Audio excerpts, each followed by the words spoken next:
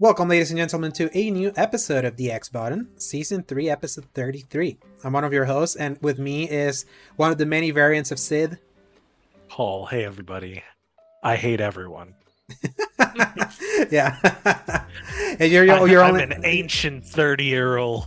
yeah, you're only missing the cigarette or whatever he has in his mouth. It's definitely a cigarette, I tell you. Yeah. How you doing, Paul?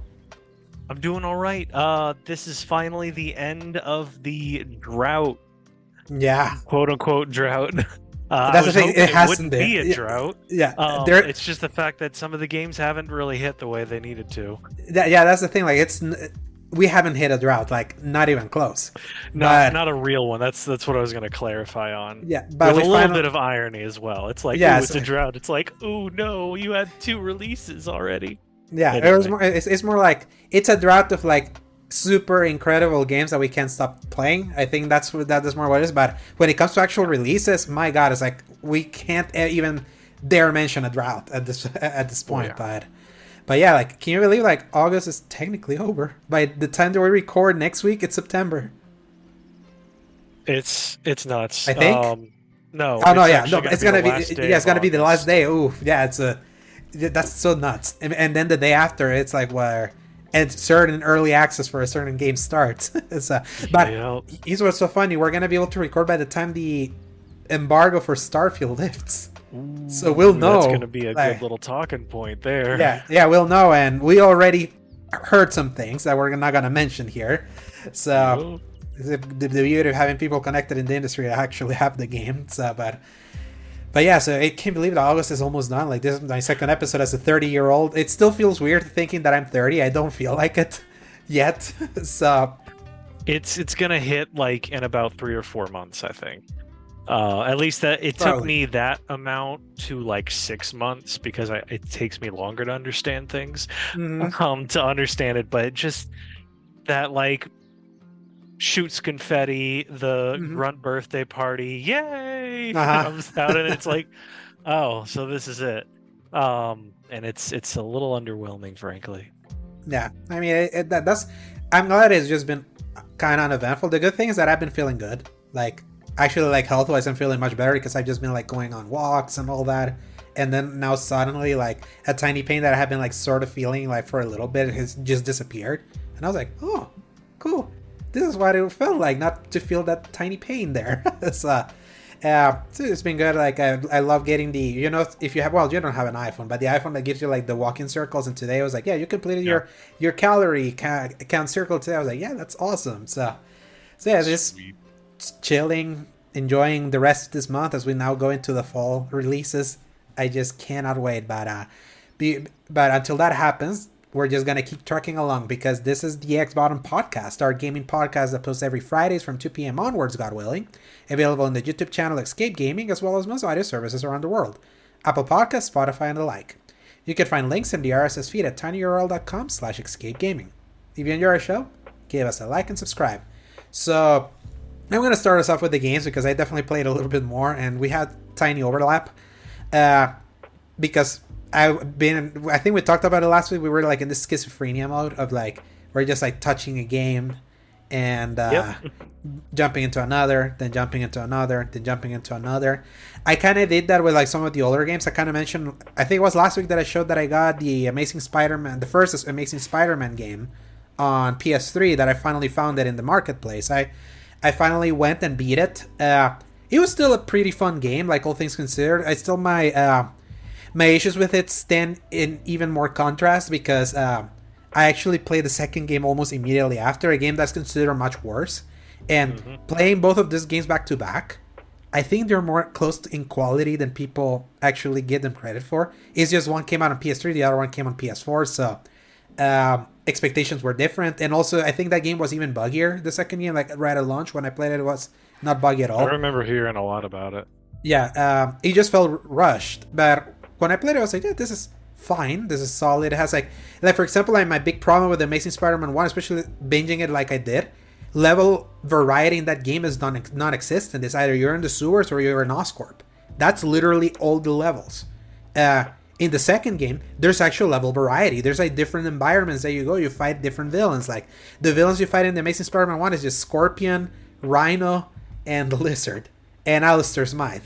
That's like that's just everything. And then in the second game, you fight the Kingpin, you fight Green Goblin, Harry Osborn, Green Goblin. You fight the Shocker, you fight Kraven the Hunter, which is so funny because we're gonna get a Kraven the Hunter game later this year.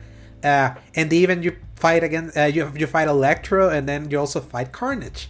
And the levels are so much shorter. Also, in the second game, like in the first game, there were some levels I was like, damn, this is kind of long. It's like these levels are kind of like outstaying their welcome. And the one thing that the first game does much better than the second game is stealth. In the first game, you can like be in the ceiling and just like pick every enemy like from everywhere. It's like so funny that you can like stealth your way through that game. In the second game, the stealth was nerfed. Like you actually have to get much closer to enemies to do that. Combat is literally the same. And web swinging, I would say it's better in the second game because the first game had that web swinging that is swinging from the sky. Like even though you still had to be like close to a building to do the animation, but it felt like your web was like going through the sky. And this one you actually have to be beneath a building. And this is the only Spider-Man game where to swing you have to do both triggers. Like if you want to swing to your right, press R2. If you want to swing to the left, press L2. And it was an interesting quirk that obviously that wasn't continued when Insomniac did it theirs. They went back to more traditional. You just web swing with one, and that's like one of the only interesting things about Amazing Spider-Man 2. And kind of what I was telling you was that there was a really equally fun game in the second game that then just absolutely falls apart in its last chapters because this absolutely felt like a game they were working on the side, and then they were like, no, you're gonna make it a movie game, and then they just attacked on Green Goblin and Electro like out of nowhere. And then they were like, oh yeah, but that doesn't feel like a nice ending point. Let's make the ending of this game Carnage. Even though there's no Venom here, we're just jumping straight to Carnage. And then just the game just ends. So I was like, yeah, the game is not as bad as people say, but it's definitely not a great Spider-Man game either. But I don't think the first one is either. It's just back in 2012, that was one of the better ones in that really dark period of Spider-Man games. So it's just like it's just basically relativity. So I was glad that I was hankering because I was playing those old ones and I just wanted to play all the Vinox games again before retaking my playthrough of the 2018 one. At least I don't have the baggage of like, I wish I could finish that one before jumping into this one, because you know me that I like working my way backward forward, not forward backward. Because because working forward backwards, it just ensures that you're just not going to enjoy making your way backwards because of quality of life, back and back. Yeah. So and then I got lucky again.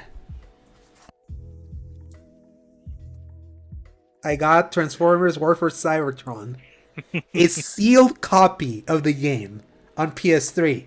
I found it for $35 in a random store on Sunday.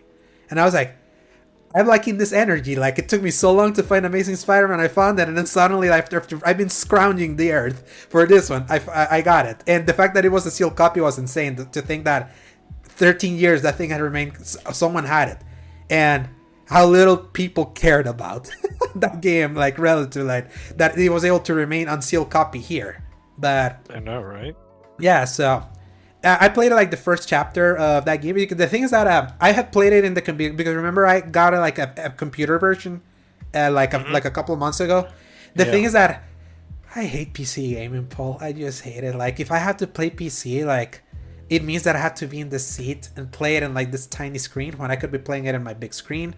But then it means if I want to play it on a big screen, I have to take out a very long HDMI cable, connect it to my computer, but then I have to get my Wi-Fi mouse to try to like if I want to do some changes, because sometimes you cannot do changes with a controller to switch some things. It's just too much of a hassle that I was like, I would rather just play like the normal, even if I'm technically playing a worse version, because remember people, PS3 back in the day was not the best platform to play multi-platform games compared to the 360. 360 was the way to go. PS3 was the way to go for exclusives. And the random third-party game here and there. Like Dead Space 2 was better to play on PS3 because it came in one disc. Both games look exactly the same on 360. It was 2 discs. Final Fantasy 13, the game looked better on PS3. On 360, it came in 3 discs and it was blurrier. So, which ironic that right now the modern way to play Final Fantasy 13 is actually on Xbox because that game got a resolution patch because of Microsoft. So it's so funny to think that. But yeah, Transformers vs. Cybertron, Paul, is like, it's so much fun. It's such a fun shooter. Like, even though it's not cover based, it's like it's so unapologetically fun. And like, I really love like the character models that are modeled by and the G1 like original Transformers cartoon. Like if you watch the Transformers movie from 1986 with the legendary death of Optimus Prime and the "You Got the Touch" song, is like those character models are from this game, are literally in this game. One of the things that I would say doesn't really hold up is the visual variety, Paul. It's a very, I wouldn't call it ugly, but my god, the environment, the environment variety of that Transformers game is like gets boring real quick, really, because it's like all this metal and all that. They actually fixed that for Fall for Cybertron. They actually added more lush scenery in some places, a little bit more color, because that was like one of the bigger complaints of the original game. But I tell you, remember when we heard about Hasbro actively saying like, hey, those Transformers games that we put out, the War for Cybertron and Fall for Cybertron, we will love them for them to be on Game Pass, especially because Microsoft is gonna own Activision. It's like these seems like games that would work for that system. Like we definitely want to work on those. I hope it happens, and when that happens, I hope that they turn the servers back on, because this campaign, Paul, can be completed entirely in co-op. That's the beauty of that first War for Cybertron game. Like if you had a friend like to play online, you could play like you pick one of the 3 Transformers, depending if you're playing the Decepticons or the Autobots. I'm right now playing the Decepticons because I'm doing the order, even though you can like start with the Autobots if you want, even though that's like chapter 6. At least they give you the option. If you don't want to like start like playing as Decepticons is basically prequel, and then to play as Optimus Prime, like Bumblebee and them, is like that's chapter 6, but you can start immediately if you want to start playing with the good guys. It had that level of flexibility, but the servers have been turned off. Like even on a PS3, like I try to be like, I wonder if anyone's randomly play, but it's like, yeah, the servers are like unavailable. I was like, yeah, I figured they turned those off. Yeah, but I believe that, especially now once that Activision thing goes through, like if they're able to work things out to bring those games back to a willing party, because the problem with licensed products sometimes is that the willing party doesn't want to play, like, or they don't want to do terms for something. Or for example, do you remember this game called 50 Cent Blood in the Sand? There was like a 50 which was basically 50 Cent Gears of War game. That game is a licensing nightmare because of the music. That game cannot be played backwards compatibility digitally. But if you have the disc, they were able to work out a licensing deal with like the game developer to be able to like enable that game to be played on the current Xbox. So if you have the disc, you're like lucky. If you didn't, I'm sorry. Like it's people were thinking maybe that's how they could make this Transformers game work. To be like, yeah, if you still have the disc, you'll be able to play it and all that. But since Hasbro, which has the license, is the one actively saying we want this to happen, maybe that could be different. So let's just cross fingers, because these are awesome games. These Transformers games are awesome. After the Arkham Asylum in that generation, I think these were the best licensed games around in that era. So yeah, and I picked it up on a whim. Wait, what year did War for Cybertron come out? 2010. Okay, so that was a year after. Yeah, because Arkham Asylum was 2009, wasn't it? Yeah. Mm-hmm. Okay, yeah, that was the same year as Borderlands 1. Yeah, that was... Even though that was like on the back end of the crazy golden year insanity that was 2007, I think it was. It was still such a crazy time where you could just make this really, like, in theory, derivative third-person Gears of War ripoff. Yeah. Just add Transformers. But the fact that it was just really solid. Yeah. And you are right that, like, War for Cybertron gets really old with its environmental assets. It's like just, all right, you're in another metal-encased zone, lots of geometry, lots of blurry everything, but a few things glow. All right. And it actually breaks my heart to admit that I never actually played Fall of Cybertron. You never played the sequel? No. I never did. For some reason, I ended up not getting it until way later on. I mean, no, I still don't own it. Mm-hmm. I didn't have the opportunity to buy it until later after its release, and by then I was playing so many other games. Yeah. My mind had been transformed in 2011 Uh-huh. by everything else that had come out, and I was Yeah. like, "Well, I don't want to go back to it. I'll And the get thing, it the thing is, someday." the thing is, a Fall of Cybertron came out in 2012 because it came Right. out 2 years It's just later. after that, after 2011, for some reason, like something changed in my brain Mm-hmm. after playing games like Skyrim and whatever else came out in Mm-hmm. 2011. 2011 is a massive year. The Oh, original it's Dark Souls, insanity. Uncharted 3, Gears of War 3, Halo Anniversary Collection, Rage. Oh, man. It's like 2011 was insane. I will never forget that Yeah. year as long as I live. It's like that was like one of the most insane like final years of a console. So like you just in I volume think that alone. was why, because I was buying so many other games, and I was like, "Oh, so this is what it really means that like play a good game." Because Mm-hmm. before that, I was still just kind of buying whatever looked Uh-huh. cool on the cover, whatever. Didn't even look up reviews. Yeah. What's Um, so funny is that there's so many analogs in 2023 to 2011 in some way. Like Skyrim came out in 2011, Starfield comes out in 2023. The Legend of Zelda Skyward Sword came out in 2011. Tears of the Kingdom came out this my year. gosh. Modern Warfare 3 2011. This year Modern Warfare 3 also.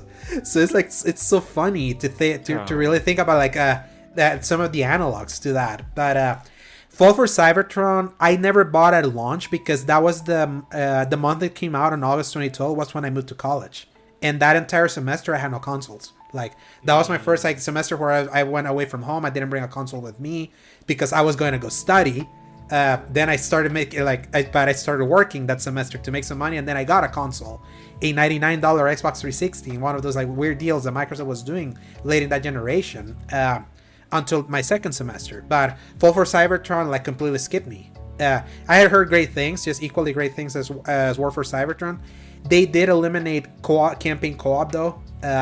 Because they made the campaign more scripted, more like tailored to a specific transformer, and they also added the Dinobots. So there was gonna be like some sections where you played as Dinobots, and these sections were like more wide open because you could transform into the big dinosaur and all of that. So, and it was like more linear how you did, because in this one, again, kind of like I mentioned, it's like you get the two campaigns like right off the bat. Do you want to start with the Decepticons? Do you want to start immediately with the Autobots? That doesn't happen with Fall for Cybertron. It's more like the game automatically switches you back and forth in specific story moments. So the problem with doing that is that you only get to play as Optimus Prime and Megatron at the end. So in this one, you can play almost all the levels with them. So, but it made the game a little bit less monotonous than the original at the very least. And it still had escalation, which was basically horde mode and the multiplayer. But at that point, I actually got it on PS4 because they randomly re-released it in 2016 digitally. So I bought it then, alongside the Marvel Ultimate Alliance 1 and 2 and Deadpool games that Activision randomly decided to list for the PS4. And obviously they delisted now, but I still own them, thankfully. So, but it was always like me, I let go of my original War for Cybertron disc back in 2016 because I needed money to pay for my work permit. And I sold the PS3 that I had randomly bought in 2013. It was one of those, remember the top loader PS3? It was like one that is like the new Slim that had like a thing that the slider. I bought one of those in July 3rd, 2013. My own PS3 because my brother had our collective one back home, but I wanted a PS3, so I sold that one. That was the last model they made, wasn't it? Yeah, this is the last one and the last one you can get. So it was so practical. It was so small. The top loader was cheap AF though. It was like so. The Slim, the second model of the PS3 was the best one. Like that's the one that I got. Yeah, that's the one I have here still. So the one I still have to plug in because some games are still there that until I hear otherwise, like they're gonna be ported over. Like I'm gonna keep that thing plugged in. But yeah, it's so sad that these were the last games that High Moon Studios made like as a game. That and Deadpool, their last ever game they made was Deadpool, the 2013 Deadpool game. That literally played like the Transformers games. It had the exact same gunplay. It had the exact same camera.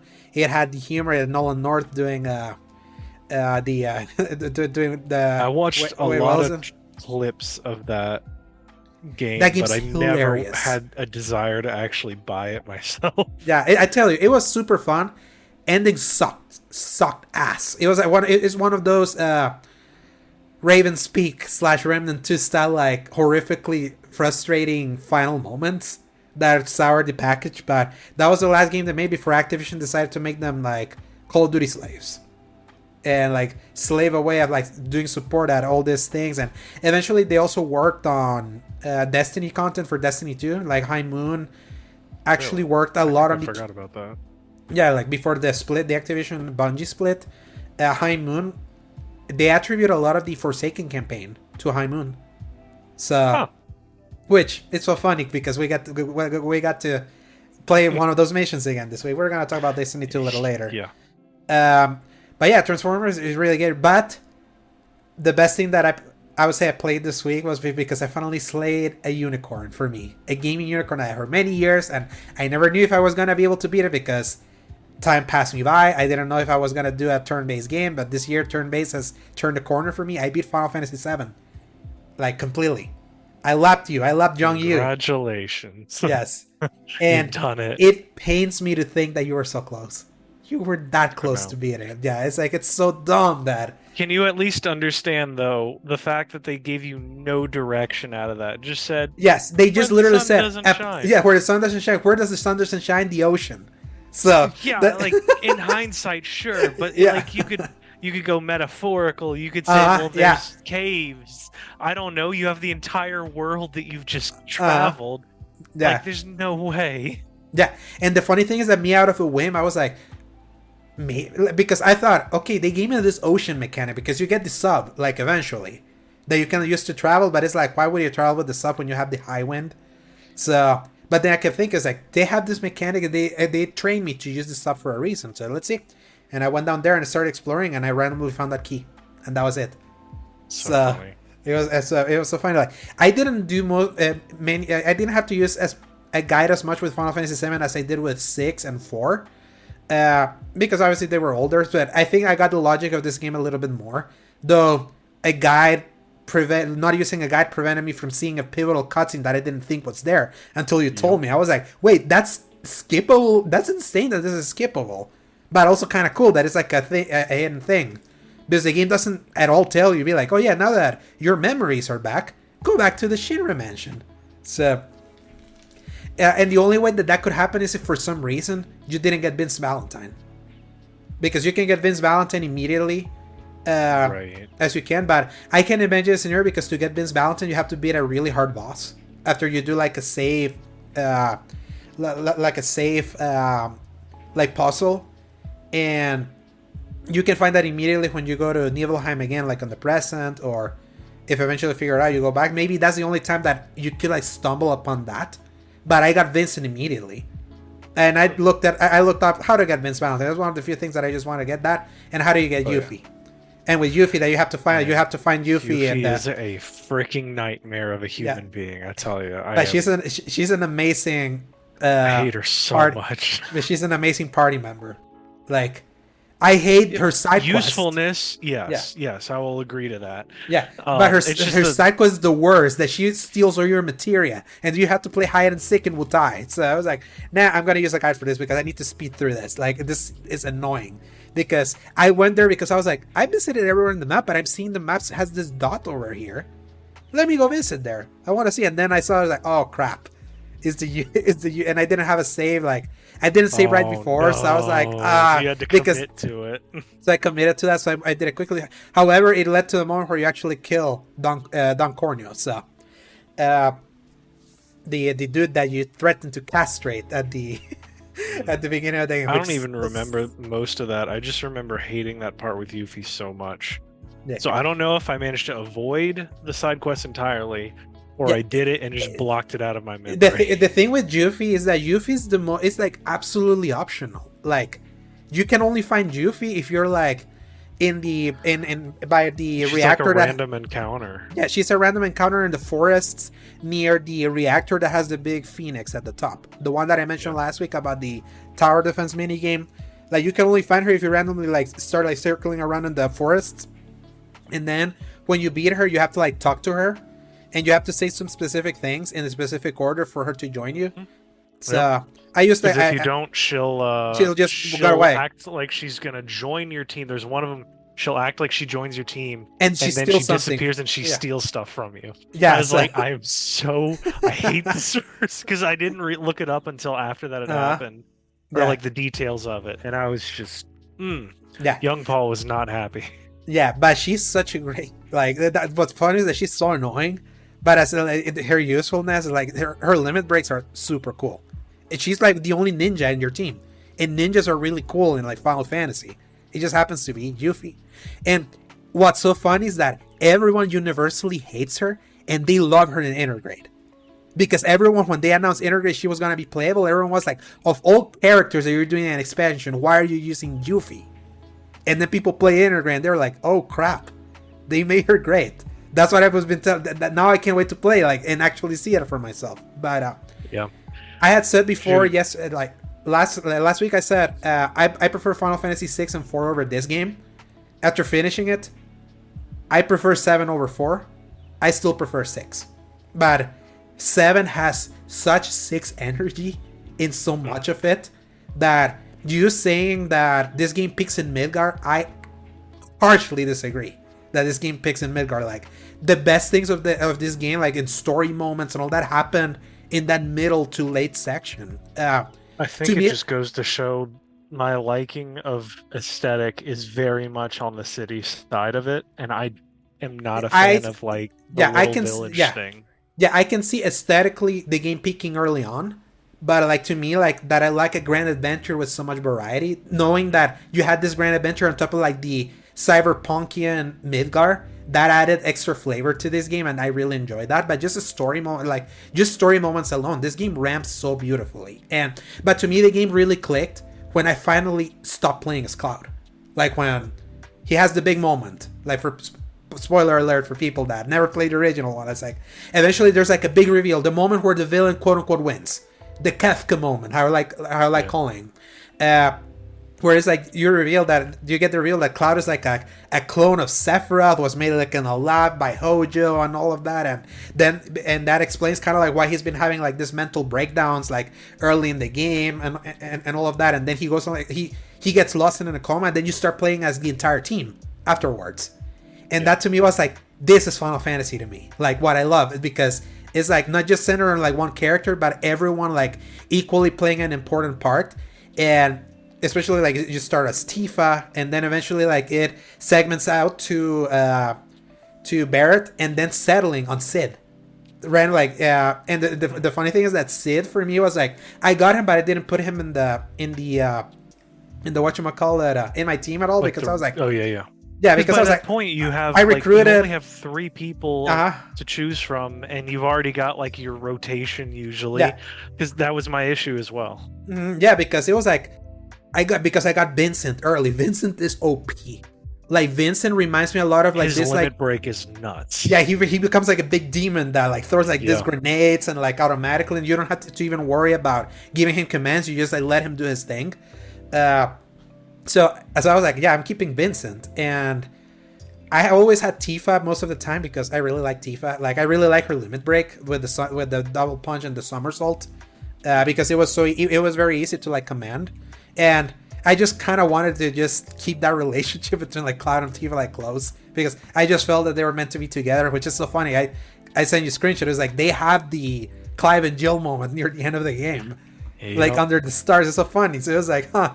It's like that was even a reference to this. So cute and funny. And Tifa, like best girl, she really stands by Cloud during his coma time. Like you use her to like recover his mind and all of that. So, but then like in that time where you stop playing as Tifa because she stays with Cloud, when you find him in the wheelchair, like he's like spazzing and all that, Sid becomes like your main dude. And I tell you, this Sid, Paul, has become like one of my all-time favorite characters. First, like it's so funny. Like his vibe is so relatable. Like this dude that had his dream crushed over trying to like to the hard thing, and I think he will be able to get like his dream back in. And then when you mix it with his incredible theme, the one that I was like, dude, as soon as something like really like clicked with me when I started hearing his song, like when we were in the rocket, and just like that scene where with that theme playing, and he's saying you leave him behind, and Cloud being like, I'm not leaving another friend behind, and all that. I was like, I feel like I want to give like a salute to this. It's like, he's so cool. And then he has like a really amazing speech about like, I thought the going to this outside the planet was going to send me into the grandeur of life, and then realizing the planet is just such a small thing in the vast universe, and knowing that there's evil inside here, and it's like our planet is like a kid that that has to be taken care of, and who's gonna take care of that? It's gonna be us. I was like, God, like this cantankerous 30-year-old like Sid is like such inspiring character. I was like, God, it's like I really that was the moment where I was like, I like this more than 4. That was like the moment when that happened. The rocket scene happened, and all of that. I was like, yeah, I do like this more, and really great ending. I would say it's so funny how ambiguous the ending kind of is, because it just fast forwards like at the end. So a lot, and I understand where Advent Children came from. Apparently, they just they wanted. They both saw the popularity of 7 still even after 8 and 9 were done. And even 10, because that's the thing. Advent Children came out after 8, 9, and 10 were out in the market, but because they put them in Kingdom Hearts, like those get like Sephiroth and Cloud were in Kingdom Hearts. Like you had everything in Yuffie also, and Sid. That version of Sid is also in Kingdom Hearts. So it's like I think they intentionally, by including those characters in Kingdom Hearts, they were nudging into the popularity a little bit more, because it's like we're including this, even though we're also including Leon, Squall. Or whatever the however you call the Final Fantasy VIII. Leonhardt. Squall Leonhardt. He goes by Squall in all of the rest of Final Fantasy VIII, but in Kingdom Hearts, he's Leon. My name is Leon. Yeah, Sorry, buddy. Yeah, so you have Leon there. Even though there's also Final Fantasy X like characters from the very first Kingdom Hearts when you're in Destiny Island, and then in Kingdom Hearts 2, this finally clicked with me after like playing like the ninja dude with like the broken arm that Hades brings back up. That's from that's from Final Fantasy X. Yeah, so it's like he's one of your first. He's the character that introduced you to the combat.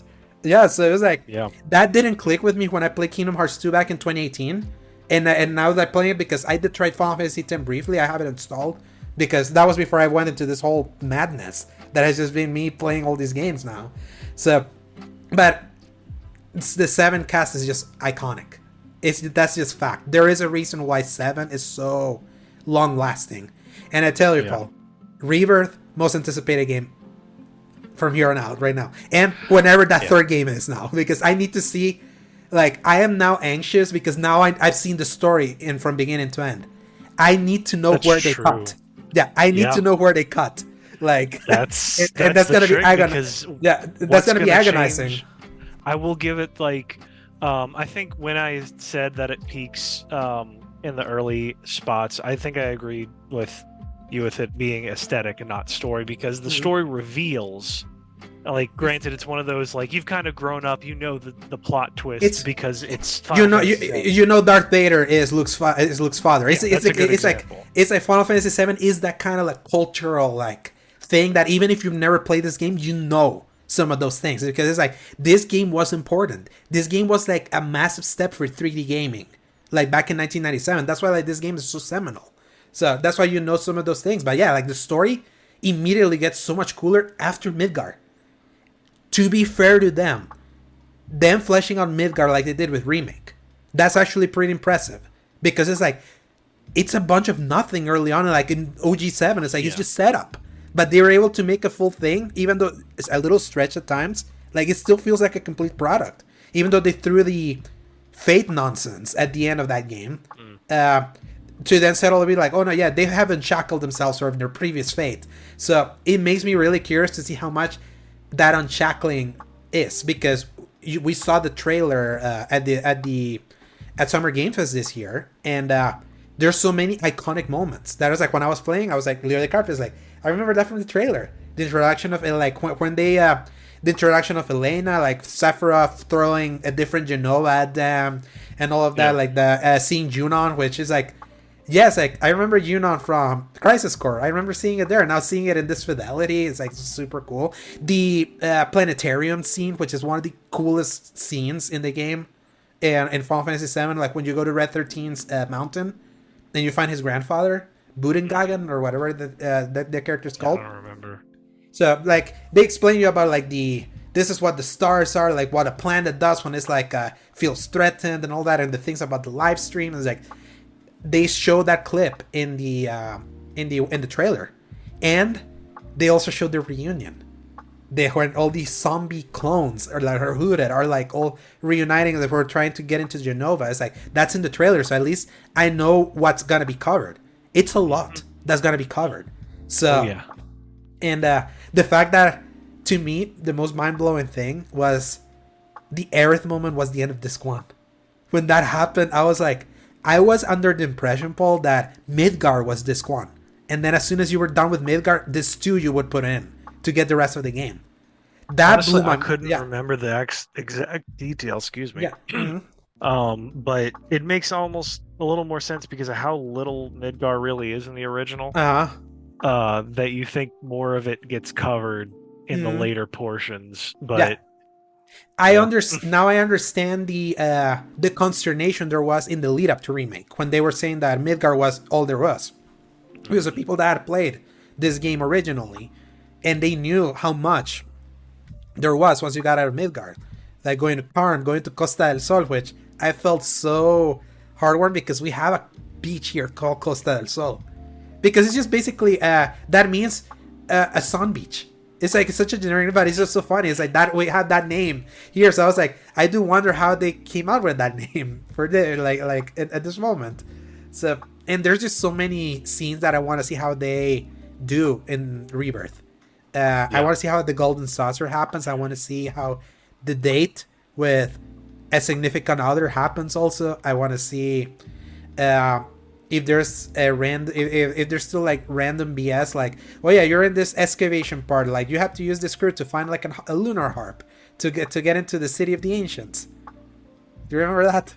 Like to get to the place where it's like you have to like dig up a harp, and the only way to do that is that you have to randomly put a bunch of workers to put bombs, and then they're gonna like look into the direction where they know a thing is. Yeah, it's like, I got so close to using a guide there and randomly found the lunar harp. So that's before like the big Aerith moment that everyone knows, and we already saw a clip of that thing being done in remake because they flash forward to that like early on, like you see like when she drops the materia, like that is in remake already. So it's like I remember like there were so many people that were big fans of 7. They started crying when they were streaming the game, and they saw it because it was like, oh my god, it's like seeing that in that fidelity. It's gonna be nuts.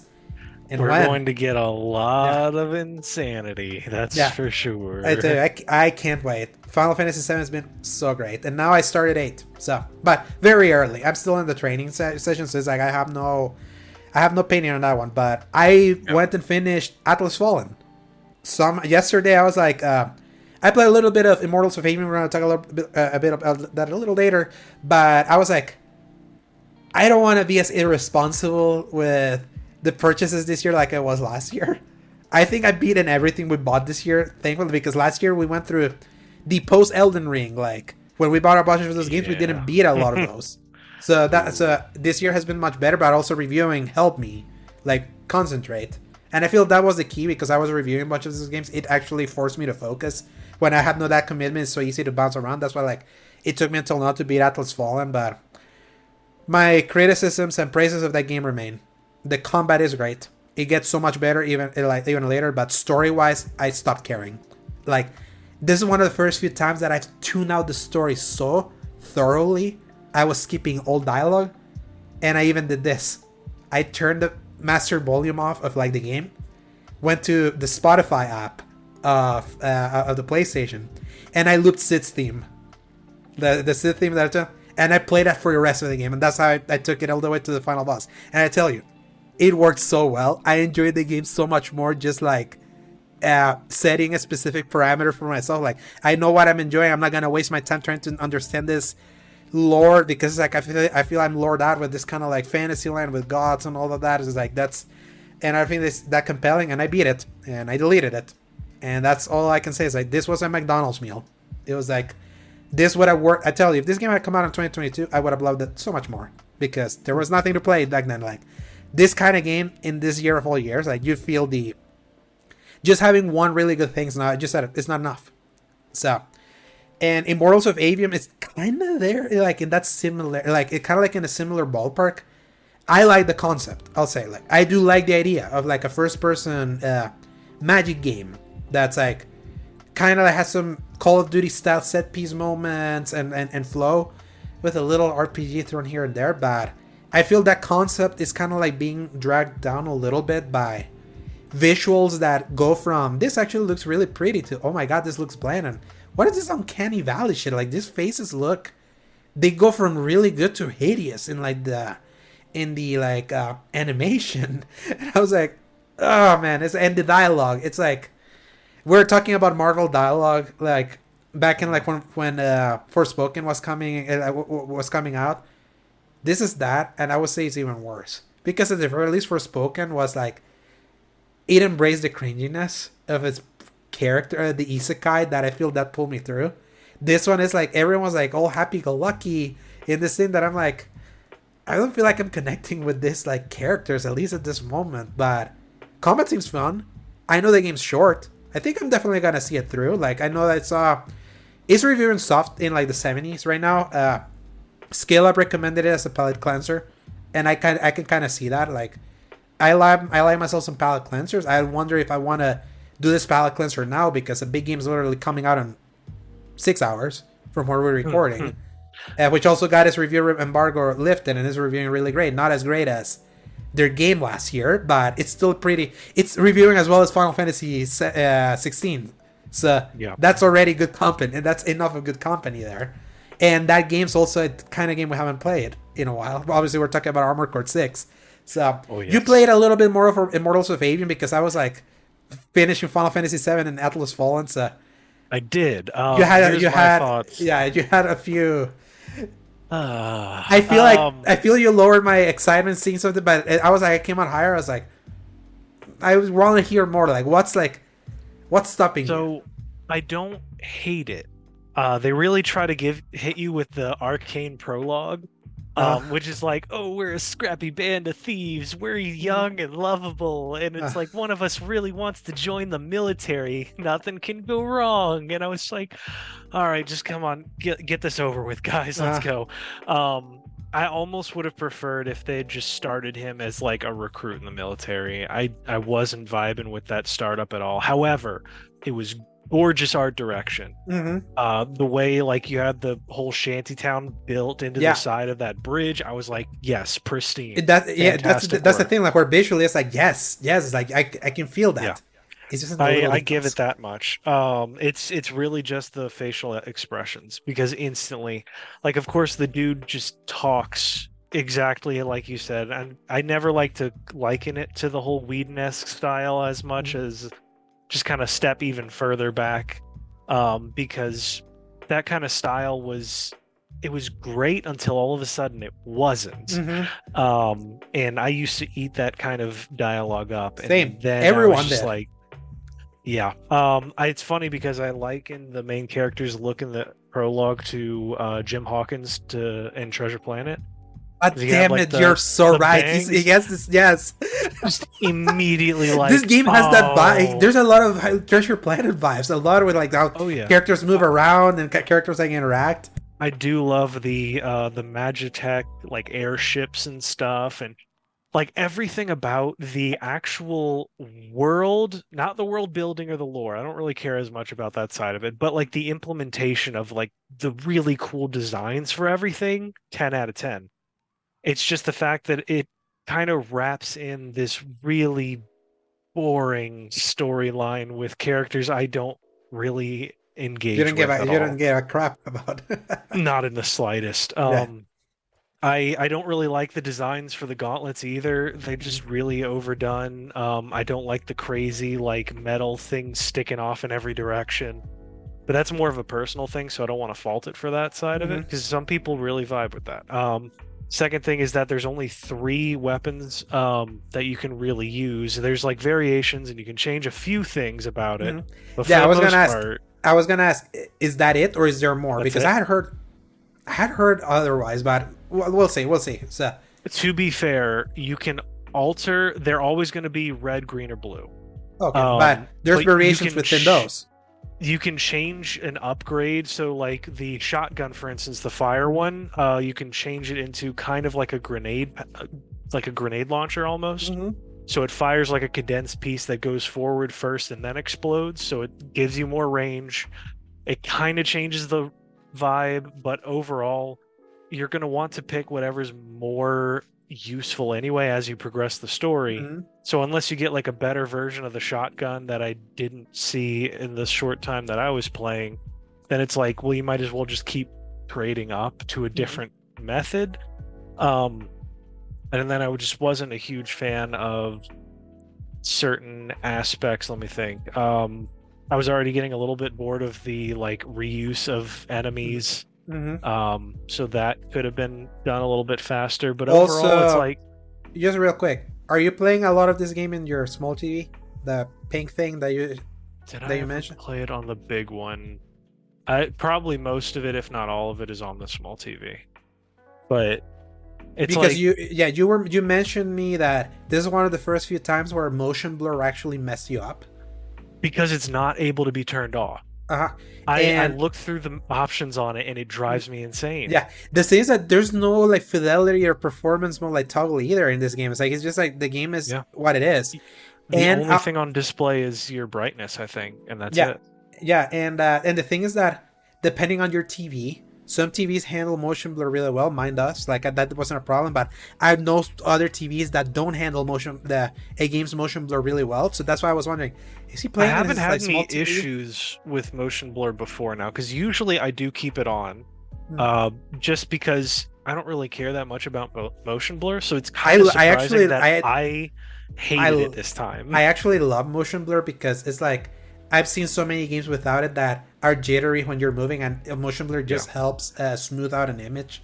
So, but yeah, there's some I people that agree. absolutely hate motion blur. So, I appreciate some games that let you turn off. In fact, that Final Fantasy 16 is a game that they patched in to be able to turn Yep. motion blur off. I tried it in, and I was like, you know what?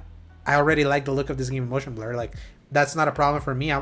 Because it's I'll well implemented. yeah. I've However, seen what yeah. happens when you However, don't. I went to a friend's house that he was also playing Final Fantasy 16. He had motion blur on, and in his TV, I was like, something's off. I don't Hmm. remember this being off. So I think it varies from TV to TV. I don't Like even remember if I turned off motion blur or not. Did the patch come out recently? it came out around the time that after we were done with the spoiler cast. Okay, so I would Yeah, have played it all with motion blur yeah, on. So that means because I only complained about it in like the prologue playing on mm-hmm. the smaller display. After that, I had no issues. Mm-hmm. Um, so So yeah, again, the it's like motion blur should have been again, fine. it's like it's a display to display thing. Depending on the Yeah, hertz of a TV, like if they implement interpolation well, things like that. It's a lot of weird technical mumbo jumbo. It's just something I wanted to ask you if you were able to try that game in the big TV because you have a TV with a high refresh rate because you have the possibility to play some games in 120 yep, frames. Not everything because they're not. You have to specifically pick a high performance mode if a game allows it for you to actually see 120 right. frames. Like you were very confused with that, but the panel itself is 120 hertz already. So that alone helps better with like interpolation just by default because it has a lot of hertz uh, already at its disposal to kind of aid with things, even though a game is not running at that thing. So Hmm. that's what I was wondering if you got to try that because when you said that, I was like, he's probably playing in an old TV where motion blur just sucks ass. So that's why I was Yeah, wondering. I So see what you mean. are you gonna try to beat this one or how much have you played? Like how much have you seen you play? So Because you there's a forest area. I did all the training stuff, and like your first real mission, you go into this cave, following up with this cult or something. It's like, oh, it's the hand of something or whatever. I think it's just called the hand. And they're Mhm. like, all right, go investigate. And I go in, and I was hunting through, shooting a bunch of dudes and whatever. And then at a certain point, there was a flashback, or Mhm. you get called back, and you're talking to. Oh Lord. No, never mind. I think I was still in the middle of it. And yeah, I was checking out super hard. So I was like, I'm just gonna go play something else. And that's when I went and played the other game that we'll talk about during our news section. But Yeah. yeah, that's really all I have to say about Immortals of Avium. It's just if it had come out another time, I would have been like, it's all right. But as Exactly. it is, I would much Yeah, rather play yeah. other Both things with Atlas Fallen unlimited and time. this, yeah, both Atlas Fallen and Immortals are victims of time right now. This was supposed to be a July game. Hearing Yeah. all of this, like, unless it was a mess technically, if they could have been able to release this in July, I think that would have, like, look, Remnant had a good time to shine by releasing in July, like with some good separation. So, uh, but I would say, like, from what little I played, I do like Immortals more than I like Atlas Fallen, because at least in concept, it's much cooler. Atlas Fallen, I feel I played that game a million times before. So, and in a year where I've seen those kinds of games sometimes be so much better, like going back to this one is like, yeah, this would have worked so much better, like not with what is surrounding it. But I'm definitely gonna see more of Avium. So, but these were two games that I committed to review because we never got caught again, like on season gaming, like parameters, like we don't have to review games if we don't want to. I definitely just want to see this through. But Armored Core is literally today, so I definitely want to see. Maybe it's too hard for me, and then I'll just keep playing Avium. We'll see. But Yeah. but it's like, yeah, the big one's next week also. So it's like we're just so busy, and I love that. But this other game, we're gonna talk it in the news, Paul. Press X. For some news.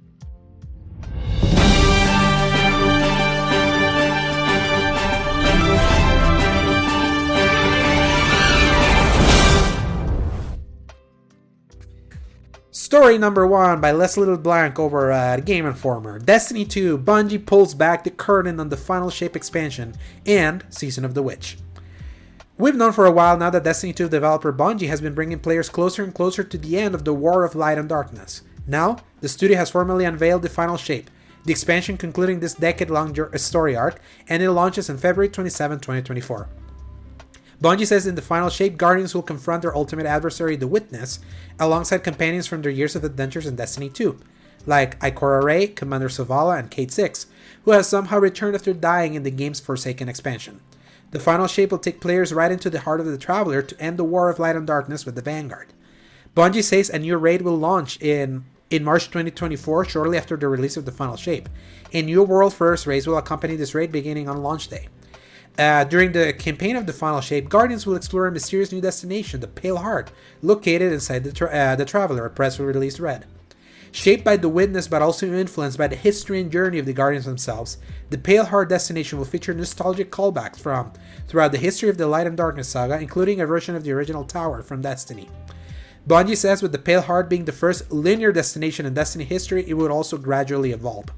The expansion also includes 3 new super abilities and aspects forms: Void for Titans, Solar for Warlocks, and Arc for Hunter, each developed with team play in mind, Bungie says. Other additions to Destiny 2 include a new weapon subfamily called the Rocket Pistol Sidearm, and a new support frame auto rifle that can deal damage while healing allies. Classic weapons from the original Destiny and a new exotic fusion rifle will go live with the Final Shape. This expansion will include a new enemy type called Subjugators. They can use stasis and strand powers, making them a threat to all Guardians. Bungie also details some things coming to Destiny 2 over the next year, including episodes, which is the studio's new approach to seasonal content. The first episode is called Echoes, and it will begin in March 2024. The second is called Revenant, and the third is called Heresy, and together, these 3 episodes will detail the aftermath of the events of the Final Shape.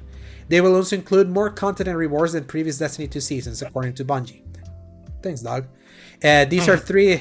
There are 3 editions of the Final Shape up for pre-order: a standard edition, a more premium version that includes the annual pass, and a third collector's edition that includes everything in the first 2, as well as a replica model of the original tower and more. Before we talk about Season of the Witch, Paul, what do you think of the things about the Final Shape? Now that we're 2 days removed, we did a Reacts, people. Our Reacts is live there. It's not doing as well as our previous Reacts, but we kept tradition and still react at the big Destiny showcases. So, what do you think? Now, like, after 2 days.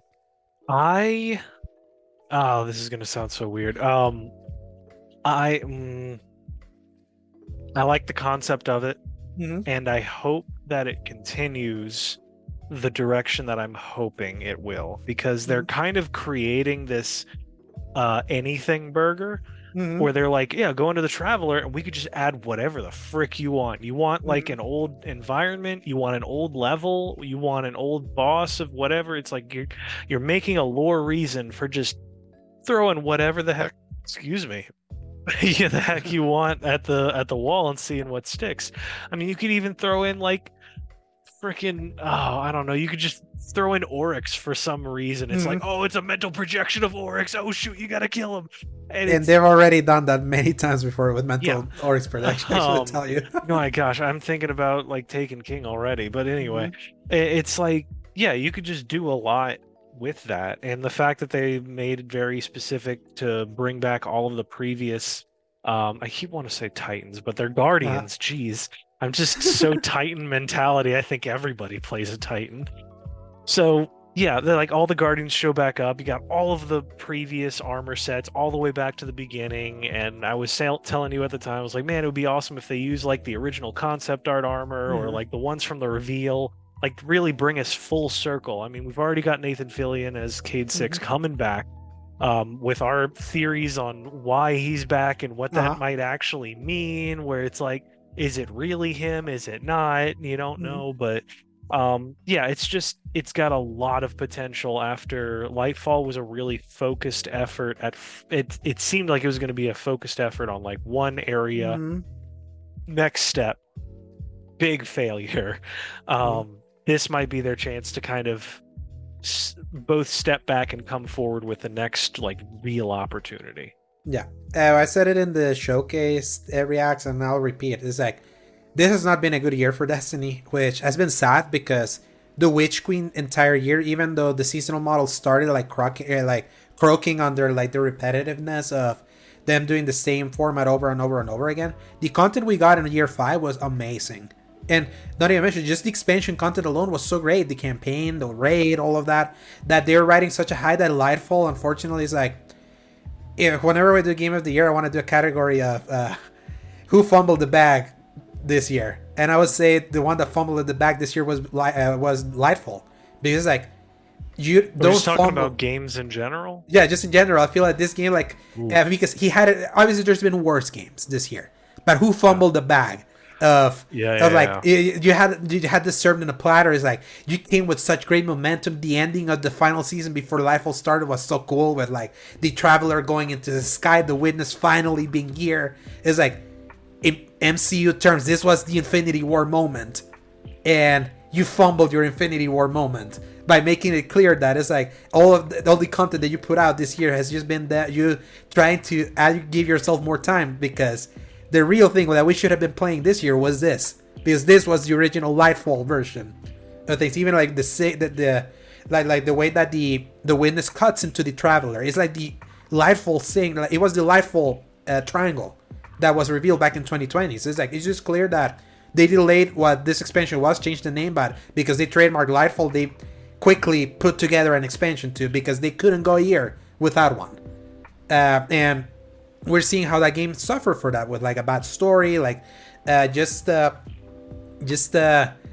nothing burger of things happening, like weird things like the end, the death of Anna Bray, like what, or the was it Anna Bray? I don't remember It what was the the name of the death of pilot, the you're talking about pilot. Amanda Hudson? Amanda Holiday, yeah, Amanda Holiday. and yeah, Anna Bray was like the robot. I forgot. Yes, Yeah. the death of Amanda Holiday being like so like sudden, and then like the story we got in Season of the Day was like the thing that would have made Lightfall like actually coherent, because it gave us an explanation why what we were doing in Lightfall was so important. So it's like it's just clear that this year has just been them trying to like put pieces together, because they have been focused on this. Uh, I'm hoping this is great, but removed from the showcase, I would say, like, compared to the other showcases that we saw, like, and we reacted to 2 years ago, it does feel that they were holding back.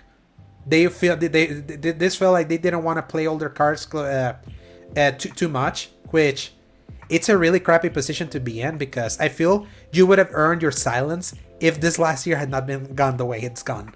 You know what I mean? It's like, because I was like talking with our friend Duncan that if you remember the lead up to Avengers Endgame, we saw barely anything of that movie, even in trailers and all that. It's like they kept their cards close to the chest, because they knew that it was the end, and they wanted to surprise fans, like by not seeing so much of that thing like in previews. And obviously then they blew the doors wide open post release, and seeing a lot of the footage that we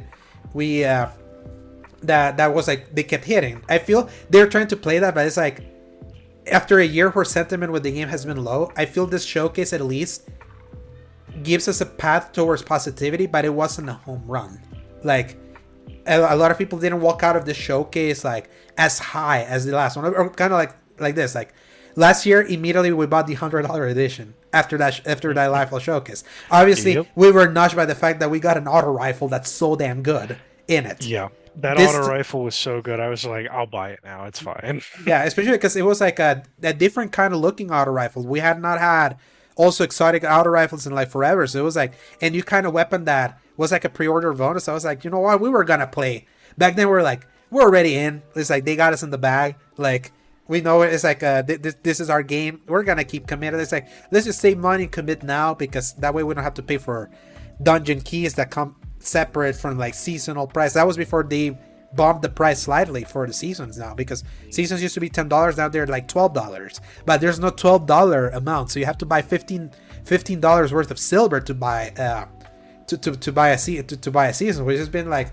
they were doing like some scummy moves on top of that. So that's why I'm like, yeah, it's like this was definitely the weakest showcase of the last three that we've seen. I feel like I didn't walk out not walk out super hyped, but I would say at the very least the season that launched around that same time, that's been a step in the right direction. Gonna continue the story. Season of the Witch. Alongside the reveal of the final shape, Bungie also detailed what Guardians can expect in Destiny 2's Lightfall Season of the Witch, launching that same day. In Season of the Witch, Guardians will continue their ongoing pursuit of the Witness and will confront all allies and enemies along the way. A press release reads, Savathun's ghost Imaro proposes a deal. Aid in the resurrection of the Witch Queen and help defeat her sister Zebra Wrath. In exchange, Savathun will reveal the key to the portal through the Traveler, where the Witness is preparing to enact the final shape. Guardians will be able to harness arcane hive magic to help ally Earth's Morn transform into a hive god to fight against the hive god of war. One key feature of Season of the Witch is the Deck of Whispers, which Bungie describes as a new method of player progression that allows Guardians to customize their loadouts and powers in new ways. By completing seasonal activities, players earn cards that can be used to build a customized deck, full of buffs and perks for certain activities, Bungie says. Players and fire teams have the option to carefully strategize which cards they bring along to maximize their battle effectiveness on each run. Season of the Witch includes several quality of life features, including timeline reflections. Bungie says these short playable missions are accessible through the timeline feature in the director and offer brief narrative introductions and summaries of key narrative events in Destiny 2. The goal of timeline reflections is to catch new players up with the ongoing story and allow experienced players to relive moments from the game's past. 3 timeline reflections are available at the launch of the season. K6's final showdown with the Scorn from the Forsaken expansion, the debut of Stasis from Destiny 2's Beyond Light expansion, and the introduction of the Lucent Hive from the Witch Queen expansion. These missions will be available to all players for free. Beginning September 1st, Crota's End will go live as part of the Season of the Witch, with a new World's First rated for it as well. You can hop into the Witch Queen expansion for free this upcoming weekend from August 24th to August 27th. It will also be on sale for purchase from August 22nd to September 5th. The Witch Queen is also available right now for PlayStation Plus Extra and Premium members. So, we started playing the season, Paul. And I'll say this. Out of the 3 seasons for a delightful year, this one definitely started the strongest. And why? The Witch Queen vibes are real. It's like, it reminds me, it's like, God, the Witch Queen was really cool, wasn't it? It's like, it felt more involved. It's like, it felt like you needed to use a little bit more of your brain to solve stuff. It was like so different to just they go here, kill stuff, go here, kill stuff, and all that. Them legit experimenting with the card system. It's like, at least it's us finally seeing they're finally innovating with a new kind of seasonal progression that as of this moment is not time gated, which is so cool because by not time gating that kind of progression with those cards and all that, you feel like you have more to do at a certain season. The weapons, and still wait and see to see if I actually really love them. I like the Scout Rifle that I got because it has like a new precision perk, and you usually want to do Sky Rifles to do perks, so it's like it synergizes really well with that. I got the exotic that came out though, like with the season pass with the boom shot grenade launcher. That's actually really, it's actually so cool.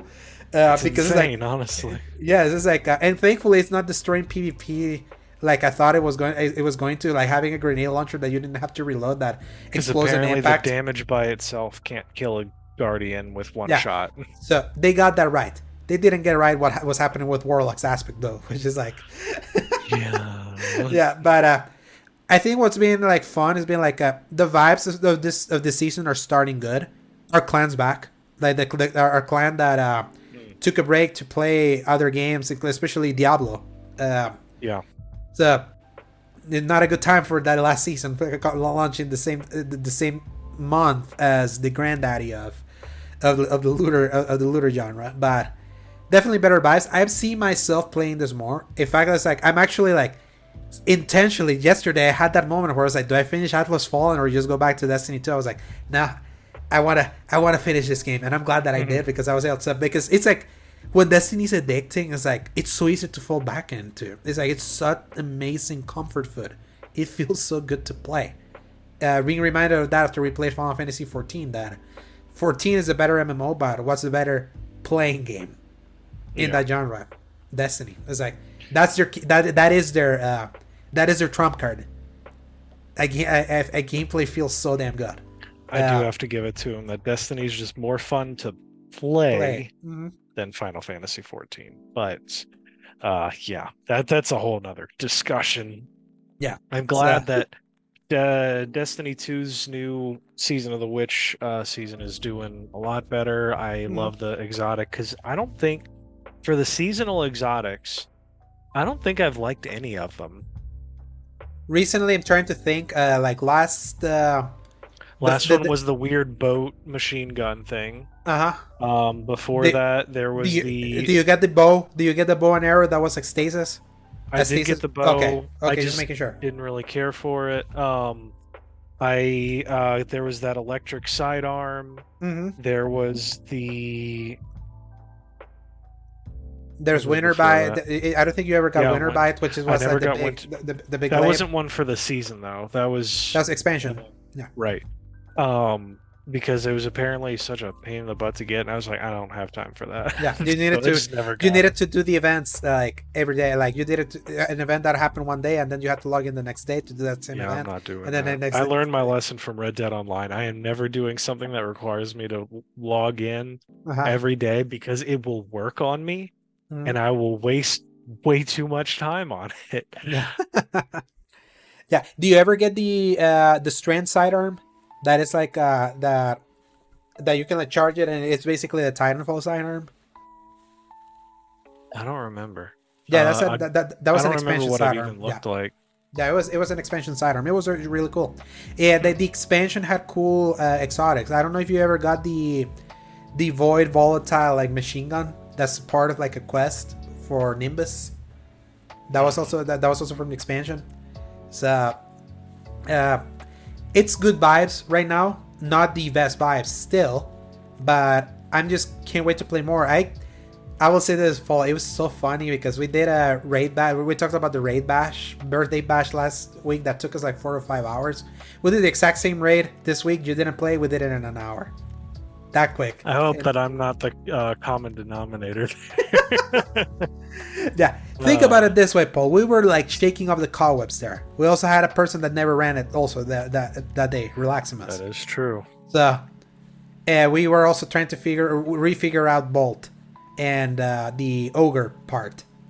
We wiped a couple times there. So it's like, and also we were just screwing up the cheese with with Riven. The 15 times, we did it in 2, with Riven, and the final run we did it in 1. Like the relay race, it happened in 1. So if we do it again, it's gonna go much quicker because it's just us doing it. Because now we know what we're doing. After you do it, after a while not doing it, that's what takes longer. You just always happen to jump into the raids where we're like relearning the mechanics and warming up again. So you always have the bad timing. Yeah, unfortunately. Yeah, so we were gonna do raid yesterday. We're gonna see if we're gonna do like a cancel, but life happened. So we'll see if we do a raid today. But new games are coming, so we'll see. But yeah, that was everything about Destiny. Story number 2, Paul. Opening night live for this year happened, and we didn't do our reacts. I kind of was just side-eyeing because I was editing our reacts also. So at this time, I just took this article from IGN to read some of the things, like the big ticket items. So So the things that happened at opening night lab that were not a dude walking to Jeff Keighley's mic asking, "Where is GTA 6? Bill Clinton wants to play GTA 6." There are a couple of games that not quite announced but got updates. So I'm gonna try to go really quickly through this article because I think you didn't see much of what was here. Not at all. I think After, I found out, like, in hindsight, a few of the items, all the big stuff that's listed here, pretty much. yeah, it's Yeah, at least know of it.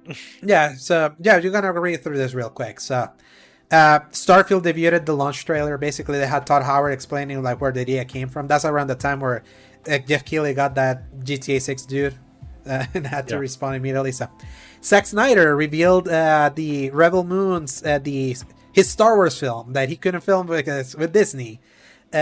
He revealed the trailer for that movie, but why it was here was because he announced that they're gonna do a game also with a Netflix AAA team about Rebel Moon. That one is not dated, but because Rebel Moon is gonna become a thing, that's coming.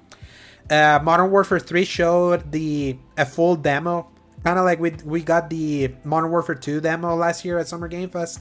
We got the Modern Warfare 3 one for the first level for this game, where they were allegedly showing us the open level design that they were doing, but it looked like a Call of Duty level personally.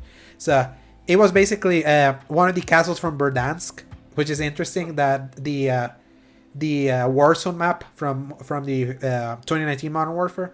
So they showed the entire level. It was like a long thing. So they showed a little bit more gameplay for Alan Wake 2, reiterating the October 27 release date. They announced Diablo 4 Season 2 already, which is pretty funny that they already got the name for that one. It's going to be called Season of Blood, and it adds a Vampire Hunter companion. Mortal Kombat 1 revealed 2 new fighters, Sindel and General Shao Kahn. So a different version of Shao Kahn in the game. So because again, like the big thing of Mortal Kombat 1 is that they're reimagining with some characters, like what they're doing with Raiden. It's actually pretty cool. Like Mortal Kombat 1 still looks good, but in fighting news, more exciting. Tekken 8 guesses release date, January 26, 2024. That's going to be one of the first games we buy in 2024, Paul. I definitely want to play Tekken 8. I've heard really great things. More gameplay, another gameplay trailer for Assassin's Creed Mirage, just reiterating the pullback of the date that's releasing earlier, and Baghdad in that game looks really good. But again, like the thing that excites me the most is that they were playing up the scale of the city, but I'm like, my selling point for this game is that it's shorter. So it's like, I don't care about the scale of the city. Cyberpunk 2077 2.0, the big rework that they were mentioning was going to happen with Phantom Liberty. They clarified that this is just a general patch. So if you only have the base game, this rework is going to work. So you don't even have to buy Phantom Liberty. So it's a lot what they're doing. It's like what they're adding with that 2.0 thing. It's an encyclopedia worth. And eagle-eyed viewers notice that they use Cyberpunk Edgerunners characters as images in the perks now. Yeah, so it's like, again, it's synergizing with that. It's like, I tell you, Paul, I can't wait for this game to like solidify this game's like comeback, because its comeback was only gonna kind of touched upon because of the synergy with Edgerunners. This feels like the victory lap. Can't wait to see it. Can't wait for it to actually launch and for it to really work on September 26th. But I'm really glad that they're back to the CDPR like good side of things. So like, hey, remember when we were so pro consumer in The Witcher 3? Like all those patches we gave you, all those 16 weeks of free content we gave you. It's like, this has that energy, and definitely coming after their entire reputation tanked, but better than nothing. Sonic Superstars, the 2D Sonic game that was revealed at Keighley at Summer Game Fest, gotta release it. I feel I'm having a Mandela effect with this thing. I remember hearing this game was coming the same week as Mario Wonder and Spider-Man 2 on October 17th, and they're talking about this like it's a big deal. So I need to go back because I feel like it's a Mandela effect for me. And then Sonic Frontiers, my surprise game, like one of my surprise favorite games from last year, is getting the Final Horizon update. Basically a free update that's going to add a new story, new playable characters, and new challenges. It's free. I'm definitely going to try it out. Again, like I keep saying, like I went into Frontiers wanting to hate it. I wanted to hate it. I wanted to make fun of our friend PJ, to have another Sonic game to make fun of him, and this one was a good one. the only good one in 20 years in the 3D space. Yeah. Yes, which is not a like again not a big bolt, not a big hump to bolt over, but it was good. I enjoyed that game, and I can't wait to play more of it again. If that update launches in a good time, because there's gonna be rarely good times this year. Quantic Dream announced that they're publishing a game named Dustborn, which is a narrative-driven action-adventure game that is set in an alternate version of America. The game is described as one about hope, love, friendships, robots, and the power of words.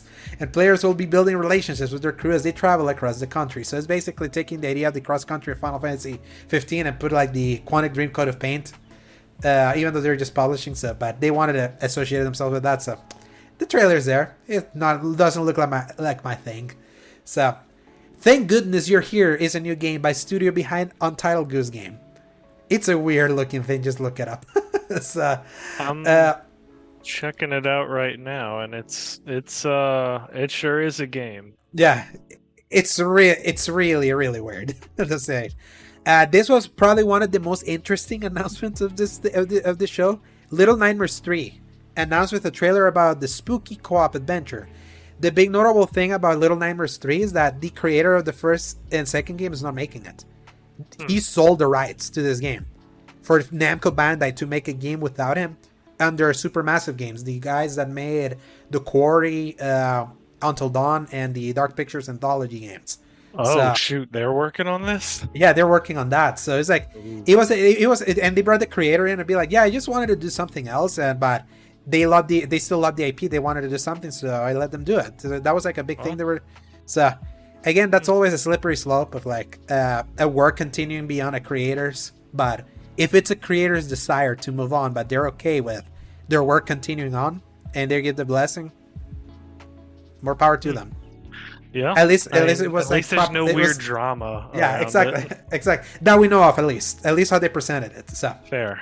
So this game, Paul, Black Myth Wukong, has been like one that has been like building up steam like throughout this year. Like when we were getting into like showcase, people be like, yeah, keep an eye on this Black Myth Wukong game. And definitely this is like an action game that definitely has some cool vibes. I'm not gonna. I'm not gonna. I mean, have you did you watch any of like the old demo and the showcases that they've been? No, I only saw the one that they showed in this one. So you haven't seen like this? It's basically been all of this like the last year and a half at least. Yeah, the thing is that it hasn't like popped in my mind, so it's not something that I'm like actively thinking this about. Is gonna be crazy whenever it comes out, but yeah, keep an eye on it.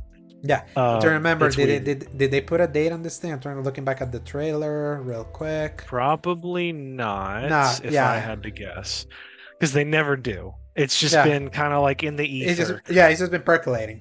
So, but what's being capable of? We'll talk about another game that's going to achieve something similar. But like just that whole concept that gets touched on a lot with the whole like Sun Wukong, Journey to the West, that whole thing. This just looks sick, and I love staff-based gameplay. So sign me up there. Ooh, if you love staff, like play Ninja Gaiden and just put the staff weapon on. I see. That's the Ninja Gaiden kind of like passed me by. I never ended up getting to play it, and then only in hindsight, finding out how hard it was, I was like, okay, glad I didn't really touch that. The thing is that it is hard, but it's not impossibly hard. I tell you, it's just not. So, and I think those 3 games are on Game Pass. The Master Collection. I bought that collection back in 2021. I remember it was not like on sale. Because I had Ninja Gaiden Sigma, the original, and I played the second one, and the third one I played briefly, but not the Razor's Edge, so it's there. They're fun action games. Like if you're ever anchoring like actual solid square triangle combat instead of Souls-like combat, it's in that vibe. So Marvel Snap showed up here also, and they were the big announcement that it's no longer just gonna be in mobile. It's gonna have a Steam version. So, and it came with like a really cool anime like trailer. I watched that. I was going nuts for it. I knew there's no way it's going to get me to play the game, but I was like, gosh, if they just put this kind of energy into the stuff they actually produce. So then after that, another thing announced here was the Medieval Fighter Warhaven, which Is is that like a what it six. is? Because this Yeah, CG trailer has given me nothing about what the game's actually about. yeah. I don't think this is a trailer issue, but that's the thing. I was like looking and not looking when I was like doing this. But this was at ONL, and it has a September 21st, 2023 release Oh date. no, it's made by Nexon. Okay. Yeah. I know So exactly the kind of caliber I'm going to get out of that. yes, yeah, that's coming out on September 21st. I think that's the same day as Payday, if I'm not mistaken. So, Grand Blue 21st, Fantasy Grand Blue Fantasy Relink, the action RPG that I think we saw it back at the PlayStation showcase. Got a new release date, February 1st, 2024. It's Hmm. hey, they put 2023 here there, but no, they got Oh delayed because yeah, I'm yeah. remembering this now. I remember really liking the idea Mhm. behind the I think combat. we were, and I think I remember when we did our recap of that showcase, I was asking you, isn't this supposed to be like a fighting series? And then I remember it was Blaze Blue. So Yeah. then there's Nightingale. This game has been like shown so many times at a Jeff Keighley joint. They were recently acquired by Tencent. They announced that the early access date for this shooter, like this survival shooter, is now on February 22nd, 2024. Expeditions, a mud runner game. It's a driving sim game where you off-road to your heart's content. This is like this is a game from No Runner. That's kind of like in that vibe. They Yeah. announced it. Nothing more to say. Stormgate, Nope. the game made by the former Blizzard people, that is basically StarCraft. They gave like a later developer update, but I don't think they released it, so it just showed up there. Crimson Desert, though, this was the game of this show. Crimson Desert is one of the most insane looking games I've seen of how much you can do within it. It just feels like the way there's more meme, like personified. It's like this fantasy game that you can like. There's sword combat, toppling structures, bow and arrow fighting on horseback, fishing, hijacking carriages, petting dogs. Like had this like weird building mechanics to float around. It's like I remember when I told you, did you see this trailer? That was the game our buddy Sebastian mentioned. It's like this feels like an Unreal Engine Breath of the Tears of the Kingdom. And I'm like, it does look like that.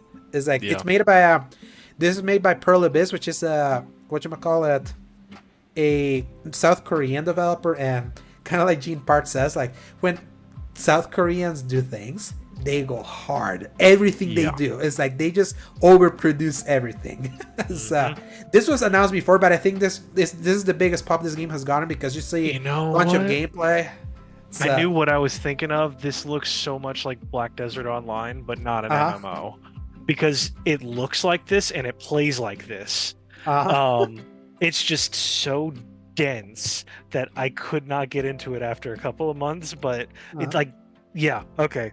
It's all tracking now. It's all coming together. Yeah. But that looked impressive, like for like kind of because it's not the kind of game that I expect from that side of the world. So it's really interesting to see how much they put into this game. So Did definitely they establish this is like a single player adventure? Yeah, this is not an MMO. Good. Yeah. Good. As far as I know, yeah. So. This like it screams like whenever you're not prepared for it, you're like, oh, this is so freaking cool, and then you see like 5 other players show up and it's a public event and there's a raid scene, and I'm like, no, what is wrong with you? It's like that other game that we recently saw that had like that had an MMO. medieval... Yeah, it was like an action RPG MMO thing. So yeah, it's not this one. Again, I feel like should we call an audible now and just start worrying that there's so many games now that are starting to look way too similar in art styles? I don't know if it's too... I think there's a bit of a homogenization based on the engine stuff because it's so easy to now make things that a lot of people are using similar assets or only making slight changes instead of having to make their own stuff from scratch. I've learned that being on that other side of it where it's just too easy to make your own, to not make your own stuff and just kind of use something and tweak it. But also a lot of people have learned the wrong lesson of, hey, nothing else is going to sell except the stuff we know worked. Because it's kind of right. You do try different things all the time and they usually don't get enough publicity. They're not polished enough for this kind of environment that's just too focused on that AAA game. That nobody's willing to reward a good effort with issues, you know? Yeah, it's like there like this industry, especially from the buyers, just general gaming audiences. I feel there's like a certain. If we're talking with our buddy Sebastian about this, is like there are a lot of morons that they only care about like the high budget, highly produced, hyper realistic thing.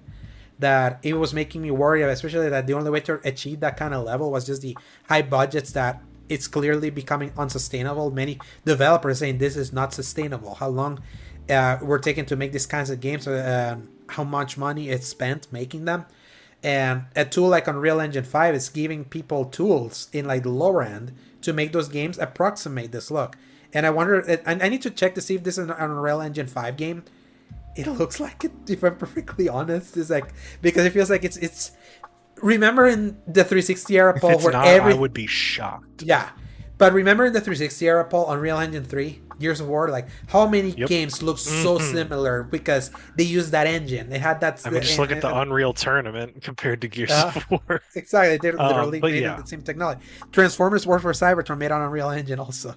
Batman: Arkham Asylum made on Unreal Engine 3 also. It's like there were so many games that if they were on Unreal Engine 3, it was like it's gonna be like a Gears of War style like adjacent look to it. So I feel Unreal Engine 5 could get into that trap eventually, but again, I would definitely want to check the technology of this. But I feel like I've seen that style before, and the things, especially after playing Atlas Fallen, visually, I feel like I've seen that game before. Visually, that's why it started. It started to like sending me the alarm bells of like, is this what standard looking games will look like? I feel like I've seen this before. So again, just like something that right now where we're in the generation, I'm gonna keep a bigger eye on those visual styles. Like that's one of the big reasons to me that Final Fantasy 16 worked so well for me. It's like not an Unreal Engine game. I don't know, and it had a unique style to it, even though it was like more photorealistic compared to other things. But it had a style that still made it its own. So, Bulletstorm, Paul, is getting a VR game that's coming out in December this year. Age of Empires 4, Age of Empires 4 Anniversary Edition, which came out 2 years ago on PC and got an announcement for console this year, but with an undetermined date. Got a shadow drop that day, so if you want to play Age of Empires 4 with your console, you can now. Killing Floor 3, Killing Floor 2 came out like 7 years ago, I feel like.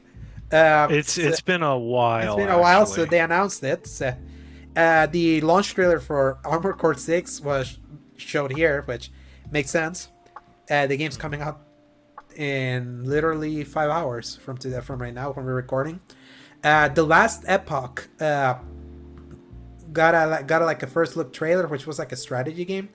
We got a new look at the Crew Motorfest, which is the Ubisoft, another version of the Ubisoft's like open world racing game that looks so much like Forza Horizon.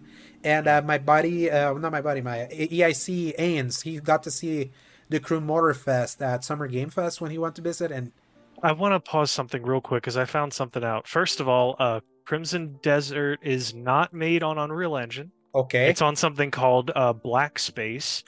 But you know what engine that is and what other game Pearl Abyss has made? Black Desert Online.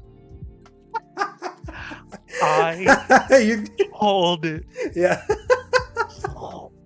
Yeah, you have an eye at least to see like for that aesthetic. I knew it looked familiar. Son of a gun! I'm so glad you figured it out. I'm really happy though. Yeah, because people have been talking about how great that game is and how great it feels, and the only downside is that it is just chock full of crap that you don't want to deal with sometimes. So to scale that back to a single player adventure game might actually be truly amazing, because it's the same engine that they're working on it with, that they've been dialing it in for that game for like what has to be 5 to 10 years now. Actually 9 years. Came out in 2014. Yeah, that's nuts. That's so nuts. They have been dialing this in so long they can do whatever the frick they want with that engine. That actually is amazing. Will this be like a Final Fantasy 16 after 14? Like same team, like moving to a different kind of non-MMO game? Sounds like it's gonna be that. I mean, it's the same dev. Shoot, that's so funny that you're that you got those vibes and you nailed it. So kind of like I was mentioning with the Crew Motorfest, my AC Ains saw this game and he says that if you had not told him that this wasn't Forza Horizon Like if someone Hmm. told him, "Oh, this is Forza Horizon," you would have believed it. It's that kind of game. So Yeah. Fort Solis launched the launch trailer, which the funny thing is that this showcase happened when this game was out. So they were just there to be like, game's Huh. out. And they made a big deal. It's like, yeah, we made this game in 2 years with 10 devs. No crunch, no delays. They literally wanted to say that. I was like, cool, buddy. Uh, I Good haven't, job. Yeah. yeah. Even though it was Roger Clark who said that, which is the voice of Arthur Morgan. Oh Uh, yeah. I haven't heard good things. I tell you, like, at least not super positive. Honestly, I've Uh, heard nothing about it once it came out, which is uh, unfortunately the way a lot of this happens. I mm, I look I expect it to be like free 1 month coming yeah, up in the next 6 months. we'll see. We'll Yeah. probably see it. Yeah. Lords of the Fallen got an official extended story trailer. That game is like looking better and better the more I see it. It's like The sneaking in that into yeah, it's sneaking into front to like back co-op yeah, really really it's like gonna sold help me. it. Yeah, it really is sold me more. Genshin Impact was here. Honkai Star was here. Also, Sandless Zone Zero. Those trailers, just those Chinese like uh, games that Jeff Keighley has to show up because they pay the bills. They show trailers here. Yeah. Uh, Payday 3 got another trailer. We know what Payday 3 is. There was this Yep. game called Delta Force, Paul, that it was like very Call of Duty esque. That was one of the first things they showed at this at this thing. I think it's like a multiplayer thing, but it looked like more single player. Like definitely take a look at that trailer when you can. I'm clipping through right now, and Uh-huh. it's interesting because it's got like a futuristic A vibe because it's futuristic like in the vibe, huh? 2030s or something, but Uh-huh. the mechanics are looking pretty solid. It's got a lot of oh shoot, so we got like Battlefield vibes Uh-huh. here. That's what I'm telling you. It's like it was very Oh man. uh-huh. All right. You know what? That is such a fine, I'll do it myself kind of Uh-huh. a game look to it. Right. Did they say what this is coming out for and No, it when was or yeah. anything? Because I it don't just cuts remember. out. Yeah, it just cuts out. I may look for more details afterwards. But I thought it had like for consoles and PC, but I could be wrong. You can look it up as I move forward real quick. With they showed more about Homeworld 3. There was this game. There was this side scroller game called Mandragora that actually looked interesting. Uh, they showed another Warhammer game. There's so many Warhammer games these days. I tell you. They showed another game called Our History Untold official story trailer, and according to IGN, that was all like the big ticket items. So Hmm. Crimson Desert is the big one for me, and I forgot and that Delta Force game. Like, do you find more details about that? Well, they say apparently this is a 10-cent game, so I guess Yeah. temper your expectations. Mm-hmm. Let me pull this one up because it's not giving me a lot of detail on it. Here Mm-hmm. we go. Yeah, PlayStation, Xbox, Steam, Epic Yeah. Store. Mm-hmm. Yeah. Um, but it also lists Android and Apple, so Huh. that immediately drops my interest to what is actually going to be capable in this game. Yeah. Why? Because more Warson's also an Apple and Android. That's fair, but that's also like Activision money. I don't know if there's anybody that can throw that much money into a mobile game version because, Tencent would be the one because let Tencent is me, like the biggest money maker, like money like putter into the industry. is Warzone cross-platform with mobile to console? Yeah, I remember That seems there's really bad, actually, because one of the big things with mobile is that you can do an auto fire. The second your crosshairs go over an enemy, it just drowns them. I think it was crossplay with like the old version of Warzone that is shutting down. That they Okay, announced then maybe recently. that's So why, because yeah, I have a feling that is a nightmare to code if they tried to pull yeah, that up, because you just play on mobile and you'd win so much easier, because that was the whole deal with that. no, I played that. It was a time. yeah. Um, But I've but heard that yeah, that mobile version of Call of Duty is shockingly good. I don't play yes. mobile games, but it's like they actually like. And I'm glad to hear that because it's like for the people that actually play that way, at least it's a good game. It would never be the way I play it. But I remember you were playing Call of Duty Online, not Warzone. It was Call of Duty Online. Just Oh yeah, yeah, no. uh, I'll clarify that's what I was playing, but it's the same mechanics translated over into Warzone. That's what made me think like, oh, if you play something like that with all those survival details and like I wonder how you even manage the inventory, but yeah, mhm. that's what I started going off the rails there, but overall, playing mobile is a way easier process to do really well.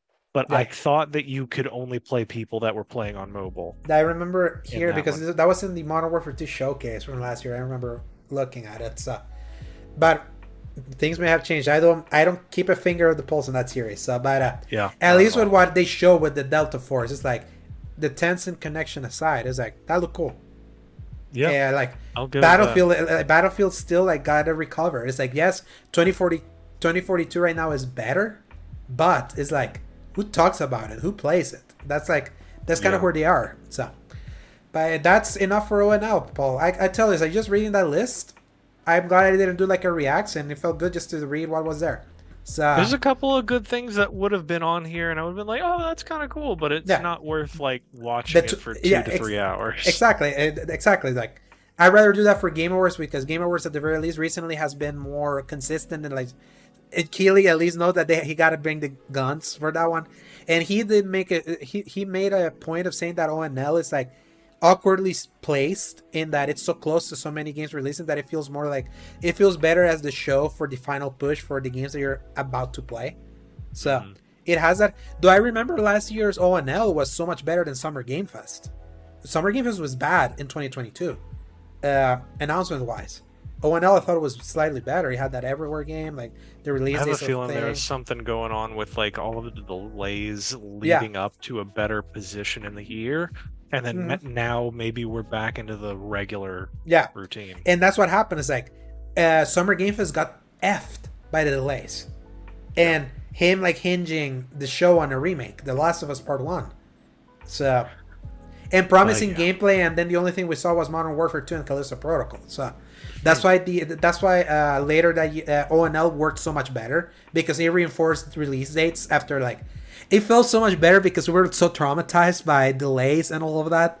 So ONL just played so much better that way.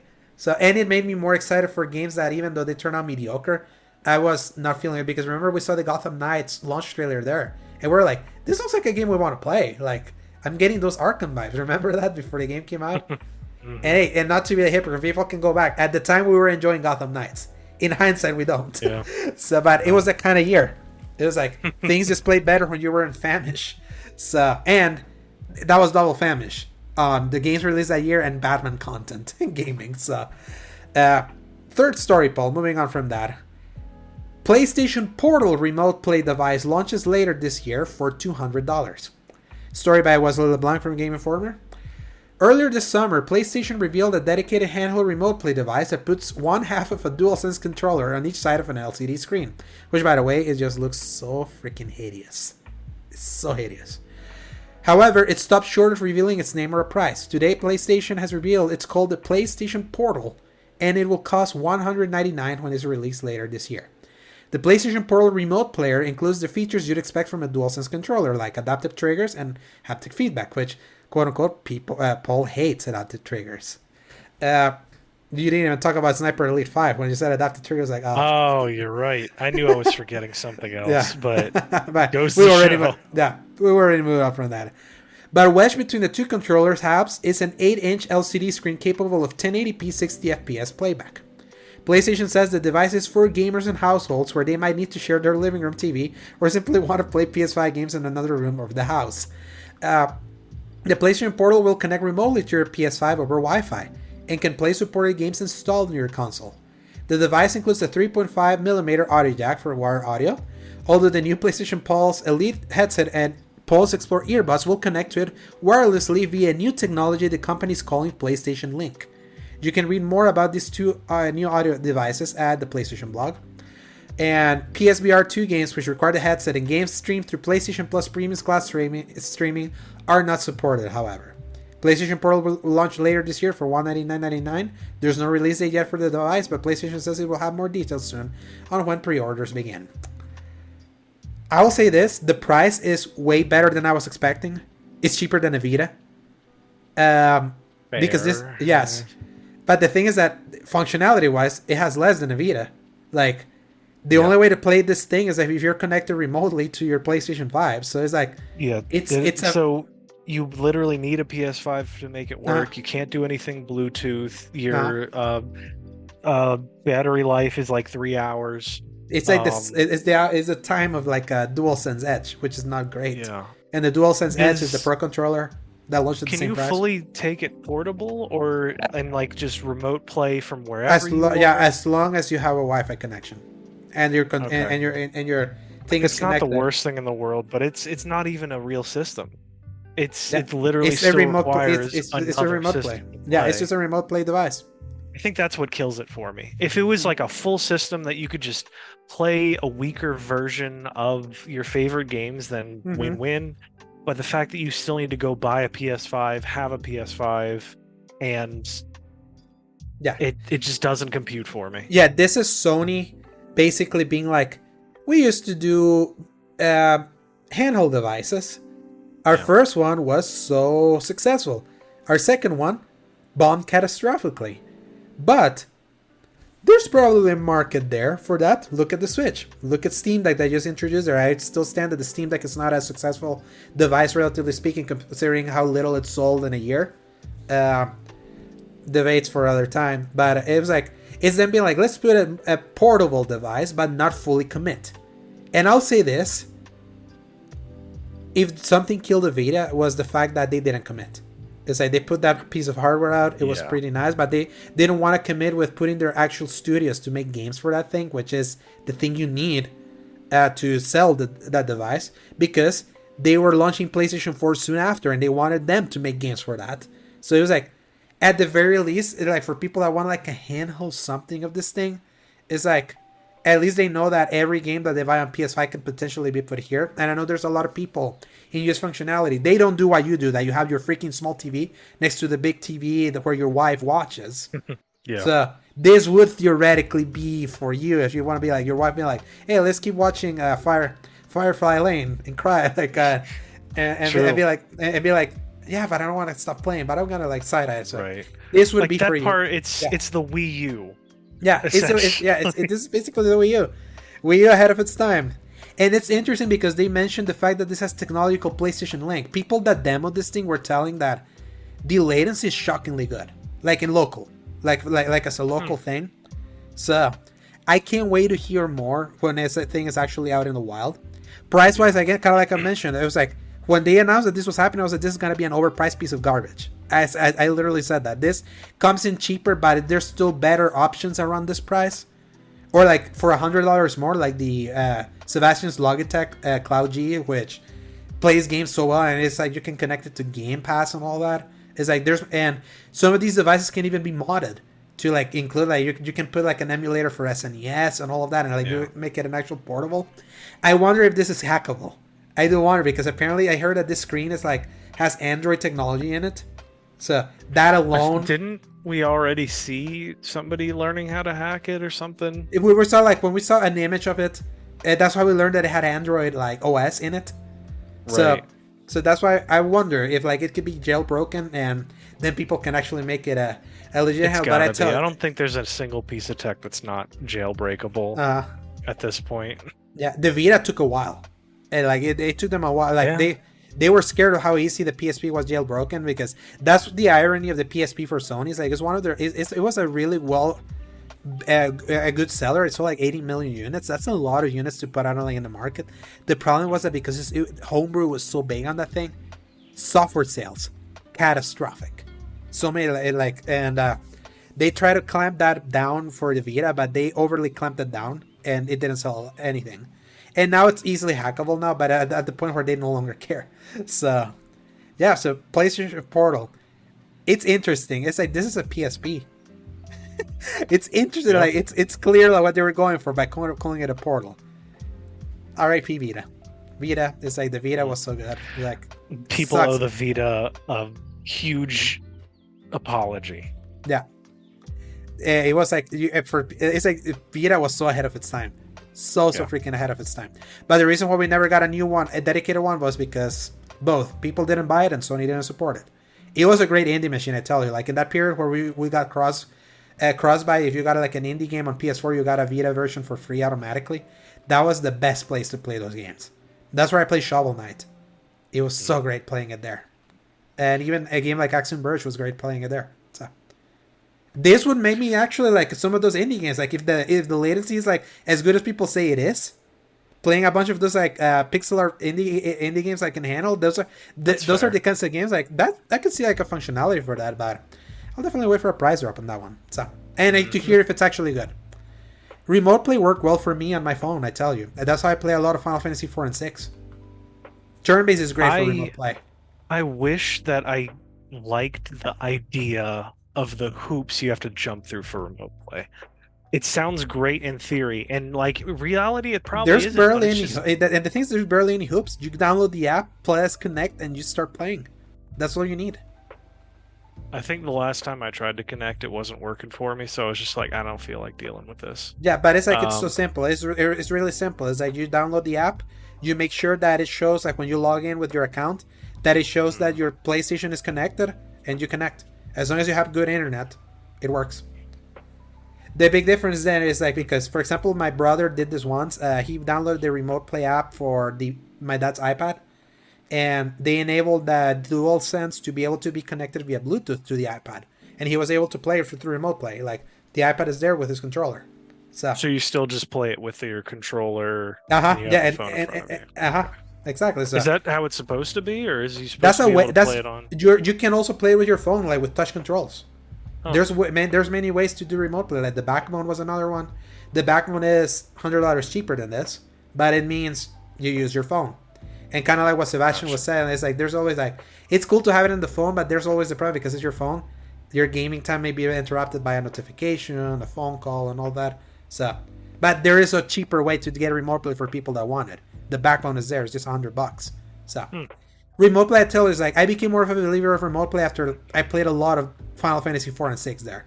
So, and I have been hearing with the latency of this one again. I want to see it, the practical use of this. For 200 right now, again, it's a wait and see. But on a sale, and if it's good, I'll buy it.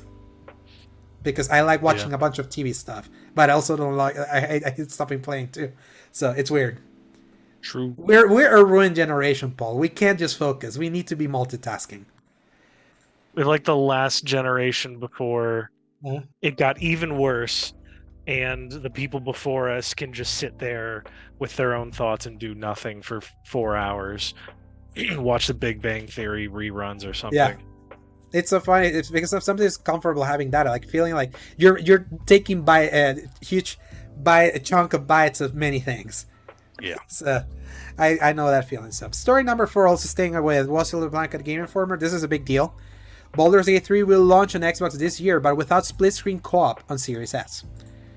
Baldur's Gate 3 developer Larian Studios has confirmed his RPG will launch on new gen Xbox consoles this year. However, it will be missing a multiplayer feature, split screen co-op, on the Xbox Series S. Baldur's Gate 3 has been perhaps the biggest surprise hit of 2023. We gave it one of the highest scores of the year, they said. Although early access players have been singing the RPG's praises for a while now. It launched on PC earlier this month and is due on PlayStation 5 next month. Earlier this summer, Larian said he wants to launch Baldur's Gate 3 on Xbox this year, but might push into 2024 due to parity issues between Xbox Series X and Series S. Now, it's been confirmed by the RPG will hit Xbox this year after a meeting between Baldur's Gate 3 director Sven Vink and Xbox head Phil Spencer. Super happy to confirm that after meeting Phil Spencer yesterday, we found a solution that allows us to bring Baldur's Gate 3 to Xbox players this year. Still, something we've been working towards for quite some time, Vink writes on Twitter. All improvements will be there, with split-screen co-op and Series X. Series S will not feature split-screen co-op, but will also include cross-save progression between Steam and Xbox Series. Considering just how much PC players have been enjoying Baldur's Gate 3, not to mention anticipation of PlayStation players heading into the fair run in just 2 weeks, Vink's announcement is a huge win for Xbox players this year. While Baldur's Gate 3 supports cross-save progression between Steam and Xbox Series X and S, and between Steam and PlayStation 5 separately, it's important to note that the game does not support cross-play. So while people can play the game on PC, Xbox, and PS5, they won't be able to do so together.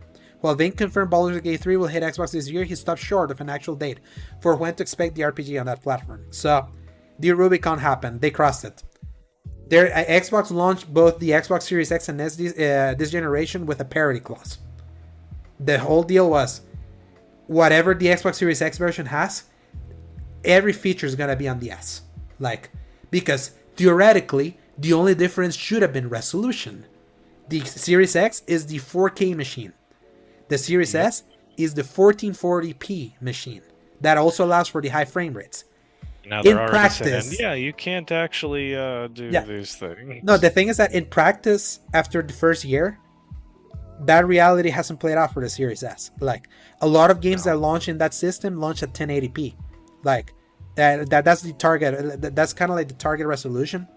Some games launch with a performance one on Series S. Many games don't. This was the year actually, like when I tried Wild Hearts, because I could do the EA Play kind of like 10-hour early access I could do, and because we had it because of Game Pass, I was like, I'm gonna try this. That was the first year. That was the first game I played on Series S where I was like, okay, so I think we're starting getting there. Where it's like the resolution's kind of mudgy in my TV, the frame rate's not there. When I know like this game has like 4K resolution on Series X and can be played at 60 frames, it's like the promise is not being like fulfilled. It's been great with all the games. Like I would say the Series S has worked shockingly well in a lot of the games that we played, and also because our main platform is the PlayStation, so we know where we want to play our games, most at least because we have a way to play like a high level, like a version of those games. I couldn't imagine us only having a Series S on the promise that it was like, oh yeah, it's a 1440p machine. Because the thing is that a lot of games that we play, Paul, like even though the game's output at 4K, it's rendered at 1440p. Upscaling makes a difference like just nigh on indistinguishable in my eyes. That I was like, I can do 1440p. Upscaling works well for me. It's so like I even noticed it with my brother when he plays games on his PC connected to his TV at full 4K. I was like, yeah, this looks nice, but if I'm perfectly honest, it's like it's not that much nicer than 1440p, at least on the TVs that I play. So that's why I was like, that's why I justified the Series S. Like, if this is the 1440p machine, yeah, it's like Xbox is not my main platform as of right now, so it's like, but I don't want to miss on some of their games, and Game Pass makes it easy, so that's why I got the S. This was the first big snag, like public PR snag, the Series S got, like in this generation of like, Baldur's Gate 3 is a massive game. The best rated game, one of the best rated games this year. Like, the parity clause meant that one of the best games this year was just not going to be available over on Xbox. Because Larian, for some reason, they're like so pushing the fact that you need split screen co-op in this game. Which is so weird because split screen is like, who plays split screen? But it's like, they were adamant that that's like part of like baked into what they wanted this game to be. And the Series S was just giving them trouble. But Microsoft's parity clause that if a feature's on the X, it has to be on the S, meant that they were going to delay this version. So it made this a de facto console PS5 exclusive when it was never meant to be that. So they bent the knee here. The thing is that if they did it here, does this open the floodgates now for Series S versions? The developers are hitting developing snacks because the Series S is just not that powerful and they're running into trouble optimizing for it. If they're gonna get the go ahead by Microsoft to be like, hey, this feature may not be able to launch here. We could patch it in later, but could you make an exception to your parity clause? Again, it's like, I understand why Microsoft did it because they wanted people to buy the Series S. I mean, that's how they got us. But now it's like, there's gonna be the things like, could we reach a point later this generation where the Series S version is just nigh on like super inferior to the X version? It's interesting, but as of right now, I would say good that they were able to bend the knee on this one. Baldur's Gate 3 is just, no one would shut up about it for like a month. Obviously, we're finally getting people getting into the late game, and we're hearing some, maybe not be as perfect as it is, but it's like, it still feels like a game that shocked the world this year. Yeah. So. It was definitely the big surprise that nobody expected. Yeah, even more than Elden Ring last year. People knew people were going to enjoy Elden Ring, and they just was even bigger. But I feel this was an even bigger surprise than that. And just to kind of follow up as an addendum to that story, our fifth story, now moving over to BGC's Tom Ivan. Phil Spencer doesn't see a world where Xbox Series S has to miss out on some games. It's currently a mandatory requirement for developers to ensure that their games are compatible with both Xbox Series X and Series S in order to release them for Microsoft's console, kind of like I was saying. Some developers have argued that having to cater to Microsoft's entry-level console is limiting the potential of current-gen games. and the Xbox release of one of this year's most high-profile titles, Baldur's Gate 3, is currently being held up by technical issues encountered by developer Larian Studios, which has so far been unable to get its split-screen co-op mode to run on an acceptable level on Series S. On S specifically, we designed the box with similarities to X and clear places where we're targeting a different performance, Spencer told Eurogamer on Wednesday. And we're taking feedback from devs, including Larian. I met with them today to talk about it, and I'm confident we're going to find a good solution and we're going to learn. I don't see a world where we drop S. In terms of parity, I don't think you've heard from us or Larian that this was about parity. I think that's more that the community is talking about it. There are features that ship on X today that do not ship on S, even from our own games, like ray tracing that works in X. It's not on S in certain games. For an S customer, we spend roughly half what the X customer bought. They understand that it's not going to run the same way. I want to make sure games are available on both. That's our job as a platform holder, and we're committed to that with our partners. And I think we're going to get there with Larian. So I'm not overly worried about that, but we've learned some stuff through it. Having an entry-level price point for consoles up to $300 is a good thing for the industry. I think it's important. The Switch has been able to do that in terms of kind of the traditional plug into my television consoles. I think it's important, so we're committed. Phil Spencer doing the PR talk about, hey, at least they're publicly committing of being like, yes. I think the parity clause is gonna soften. Is this like the commitment where he's like, yeah, we're not gonna raise the prices on our games? Not yet. They did say not yet. They did caveat it.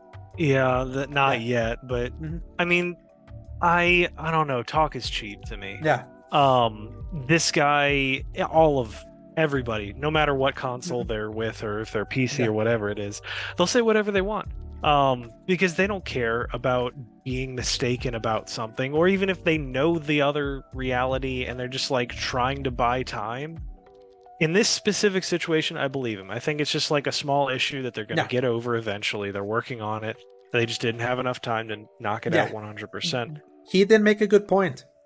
There are games on S that don't launch with ray tracing, and they launch with X. So they had already been like some like parity discrepancies that were logical. We're not gonna be there because like ray tracing requires a lot of hardware power that the S doesn't have. So I think he at least made a mention that at least I think they're gonna be a little bit more flexible because they do have a commitment to release every freaking game this generation on both systems.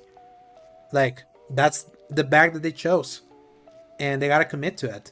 And that's good commitment. That's good for me because at least now we know that at least if the head of Xbox is saying that at least when it comes to their exclusives, we're always gonna get those. So at least it's I am glad that he's at least saying these things where he's like, hey, we're committing to not dropping the S, like no matter what it is. Like I'm glad they're attempting to, even if it doesn't look as good, I'm fine with that as long as it can play the games, because like he said, it's so important to have an under $300 option for people to do gaming. It can't be a luxury item. That's how they got us. Exactly. Remember how cheap was yours, Paul? $229? I think it was $250. $250, but still, like that's how you got it. So it's like a full ass console that does backwards compatibility really great, more than our main console. Has Game Pass. That's what we're gonna experience Starfield. It's like that. I'm glad that they went that way, even if it comes with some of the sacrifices. But it's important. Like Sony didn't went that way, so, and that's gonna be like a benefit and a detriment. Like if the tables had turned, like imagine if the Xbox had been the actual bestseller this generation instead of PlayStation. Like PlayStation would have been forced to do that entry level thing to try to even things out. As far as I understand why he is also saying this, the split between S buyers and X buyers is like 60-40, if not 70-30. Yeah. Like so, and they're even saying that they even see the X as already their mid-gen refresh, so they're not even gonna consider like a pro model like what they went with the Xbox One X.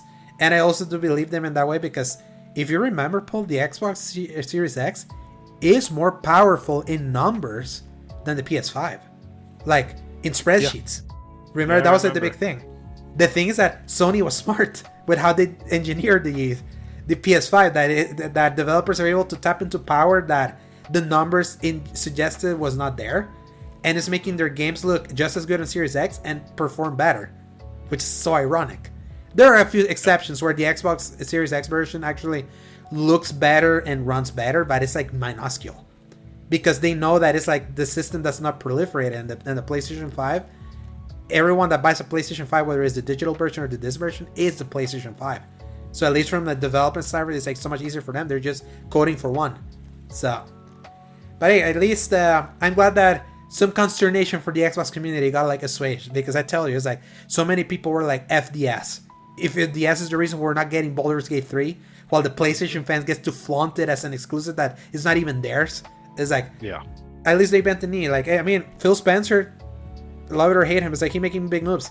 He finally getting Final Fantasy 14 after 10 years of people asking over on the Xbox side if they're bringing that game. Jeez. Finally happened. So when he said he commits, I tell you, it's like he may have corporate speak, but eventually he gets the job done, as late as it can be, and at least it's something. It's like at least it's a book. It's a book. I like him better than freaking Jim Ryan, I tell you. So. Oh yeah, no, there's no question in my head. Question, yeah. And that's the end of the news, Paul. Read us the release dates for August 27th to September 2nd. We have Goodbye Volcano High on the PlayStation 5, PlayStation 4, and PC on August 29th. Finally, the Scaly game is finally comes out. Samba de Amigo Party Central on the Switch on August 29th. Sea of Stars finally coming out on PlayStation 5, Xbox Series X and S, PlayStation 4, Xbox One, Switch, and PC on August 29th. Also on PlayStation Extra and Game Pass. Yes. So you have no excuse not to play this game unless so at least you're try playing something else. Yeah, at least try it. Under the Waves, the creepy horror underwater submarine thing. PlayStation 5, Xbox Series X and S, PlayStation 4, Xbox One, and PC on August 29th. My goodness, the week after this just continues to not give up at all. No. Somerville getting its PlayStation 5 and PlayStation 4 version on August 31st. That came out on Xbox from last November. Trine 5. Insane that there's 5 of those. Conspiracy. I could not tell you what Trine even looks like. It's like but a side scroller all the time. Yeah, it's like a side scroller. I played it on PlayStation 4 through one of the free games from PS Plus. You never hear people talk about it either. Yeah. But they got 5 games, so it's like they're making enough money to make more. It's the Fast and Furious of the video game world. Yeah. Anyway, PlayStation 5, Xbox Series X and S, PlayStation 4, Xbox One, Switch, and PC on August 31st. Yeah. And there's nothing for the first 2 days of September. Actually, there is.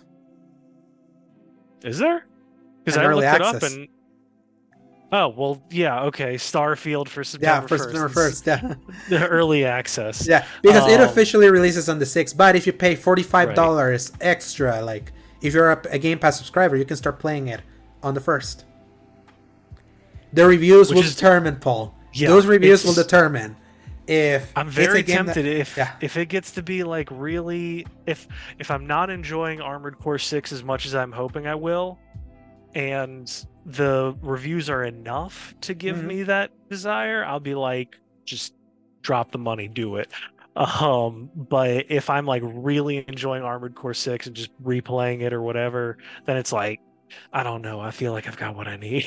It's really going to determine that. We'll know in a week. In a week, those the review impressions and reviews are going to start dropping. So they gave them 2 weeks for that game. That's usually a good sign. So I'm hoping for the best for that one. We'll go Goodbye Volcano High, the Scaly game finally releasing now, Paul.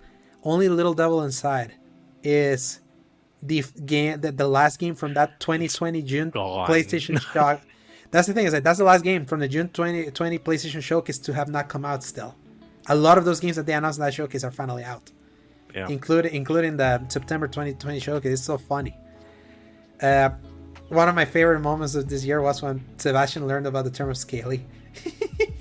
Because I call it furry game, and then you're like, no, it's actually scaly. Like, it's technically. Yeah. So I think it's gonna be bad, but I can't wait to hear what people. I mean, it's gonna be exactly what I think that crowd wants, which is like a really in-depth, like coming of age and visual novel style game, which is just not my flow at all. But power to everybody who likes that kind of stuff. Yeah, but other than that, like since we're gonna be playing Armored Core before some of these games. Like Sea of Stars is definitely one that guy from a guy from SG is like really singing its praises, like really singing its praises.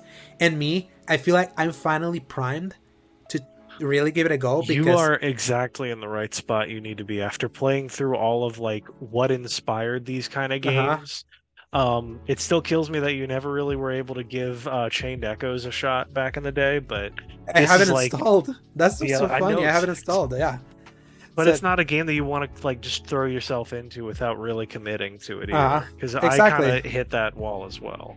The thing is, like, But turn-based JRPGs are games that when you start them, you're like, I am going to commit to this. I finally learned that, and I finally really realized that. And the games also have to be really compelling. I tell you, it's like Final Fantasy 1, 4, and 6, doing all those three, which was, they really compelled me from the go.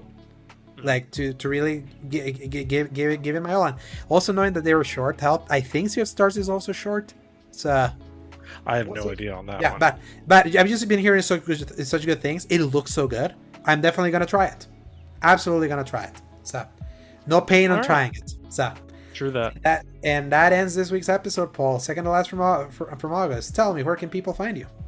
As always, y'all can find me at Dork of Art on Twitter. I post things sometimes and nothing. Way else. less. Yeah, way less around, like these days. You can find me at Twitter/X at @A_George Segovia. You can find me at Threads and Instagram at AlejandroSegovia93. And my current written content at seasongaming.com, and all written content at thecriticalcorner.com. So we want to thank you so much for listening. If you like this episode, definitely give us a review in your platform of listening of choice. YouTube just exists there. It will just exist. I'm liking where audio is going. I tell you, like for sure. At least that's where our audience currently is. But we'll definitely keep serving both.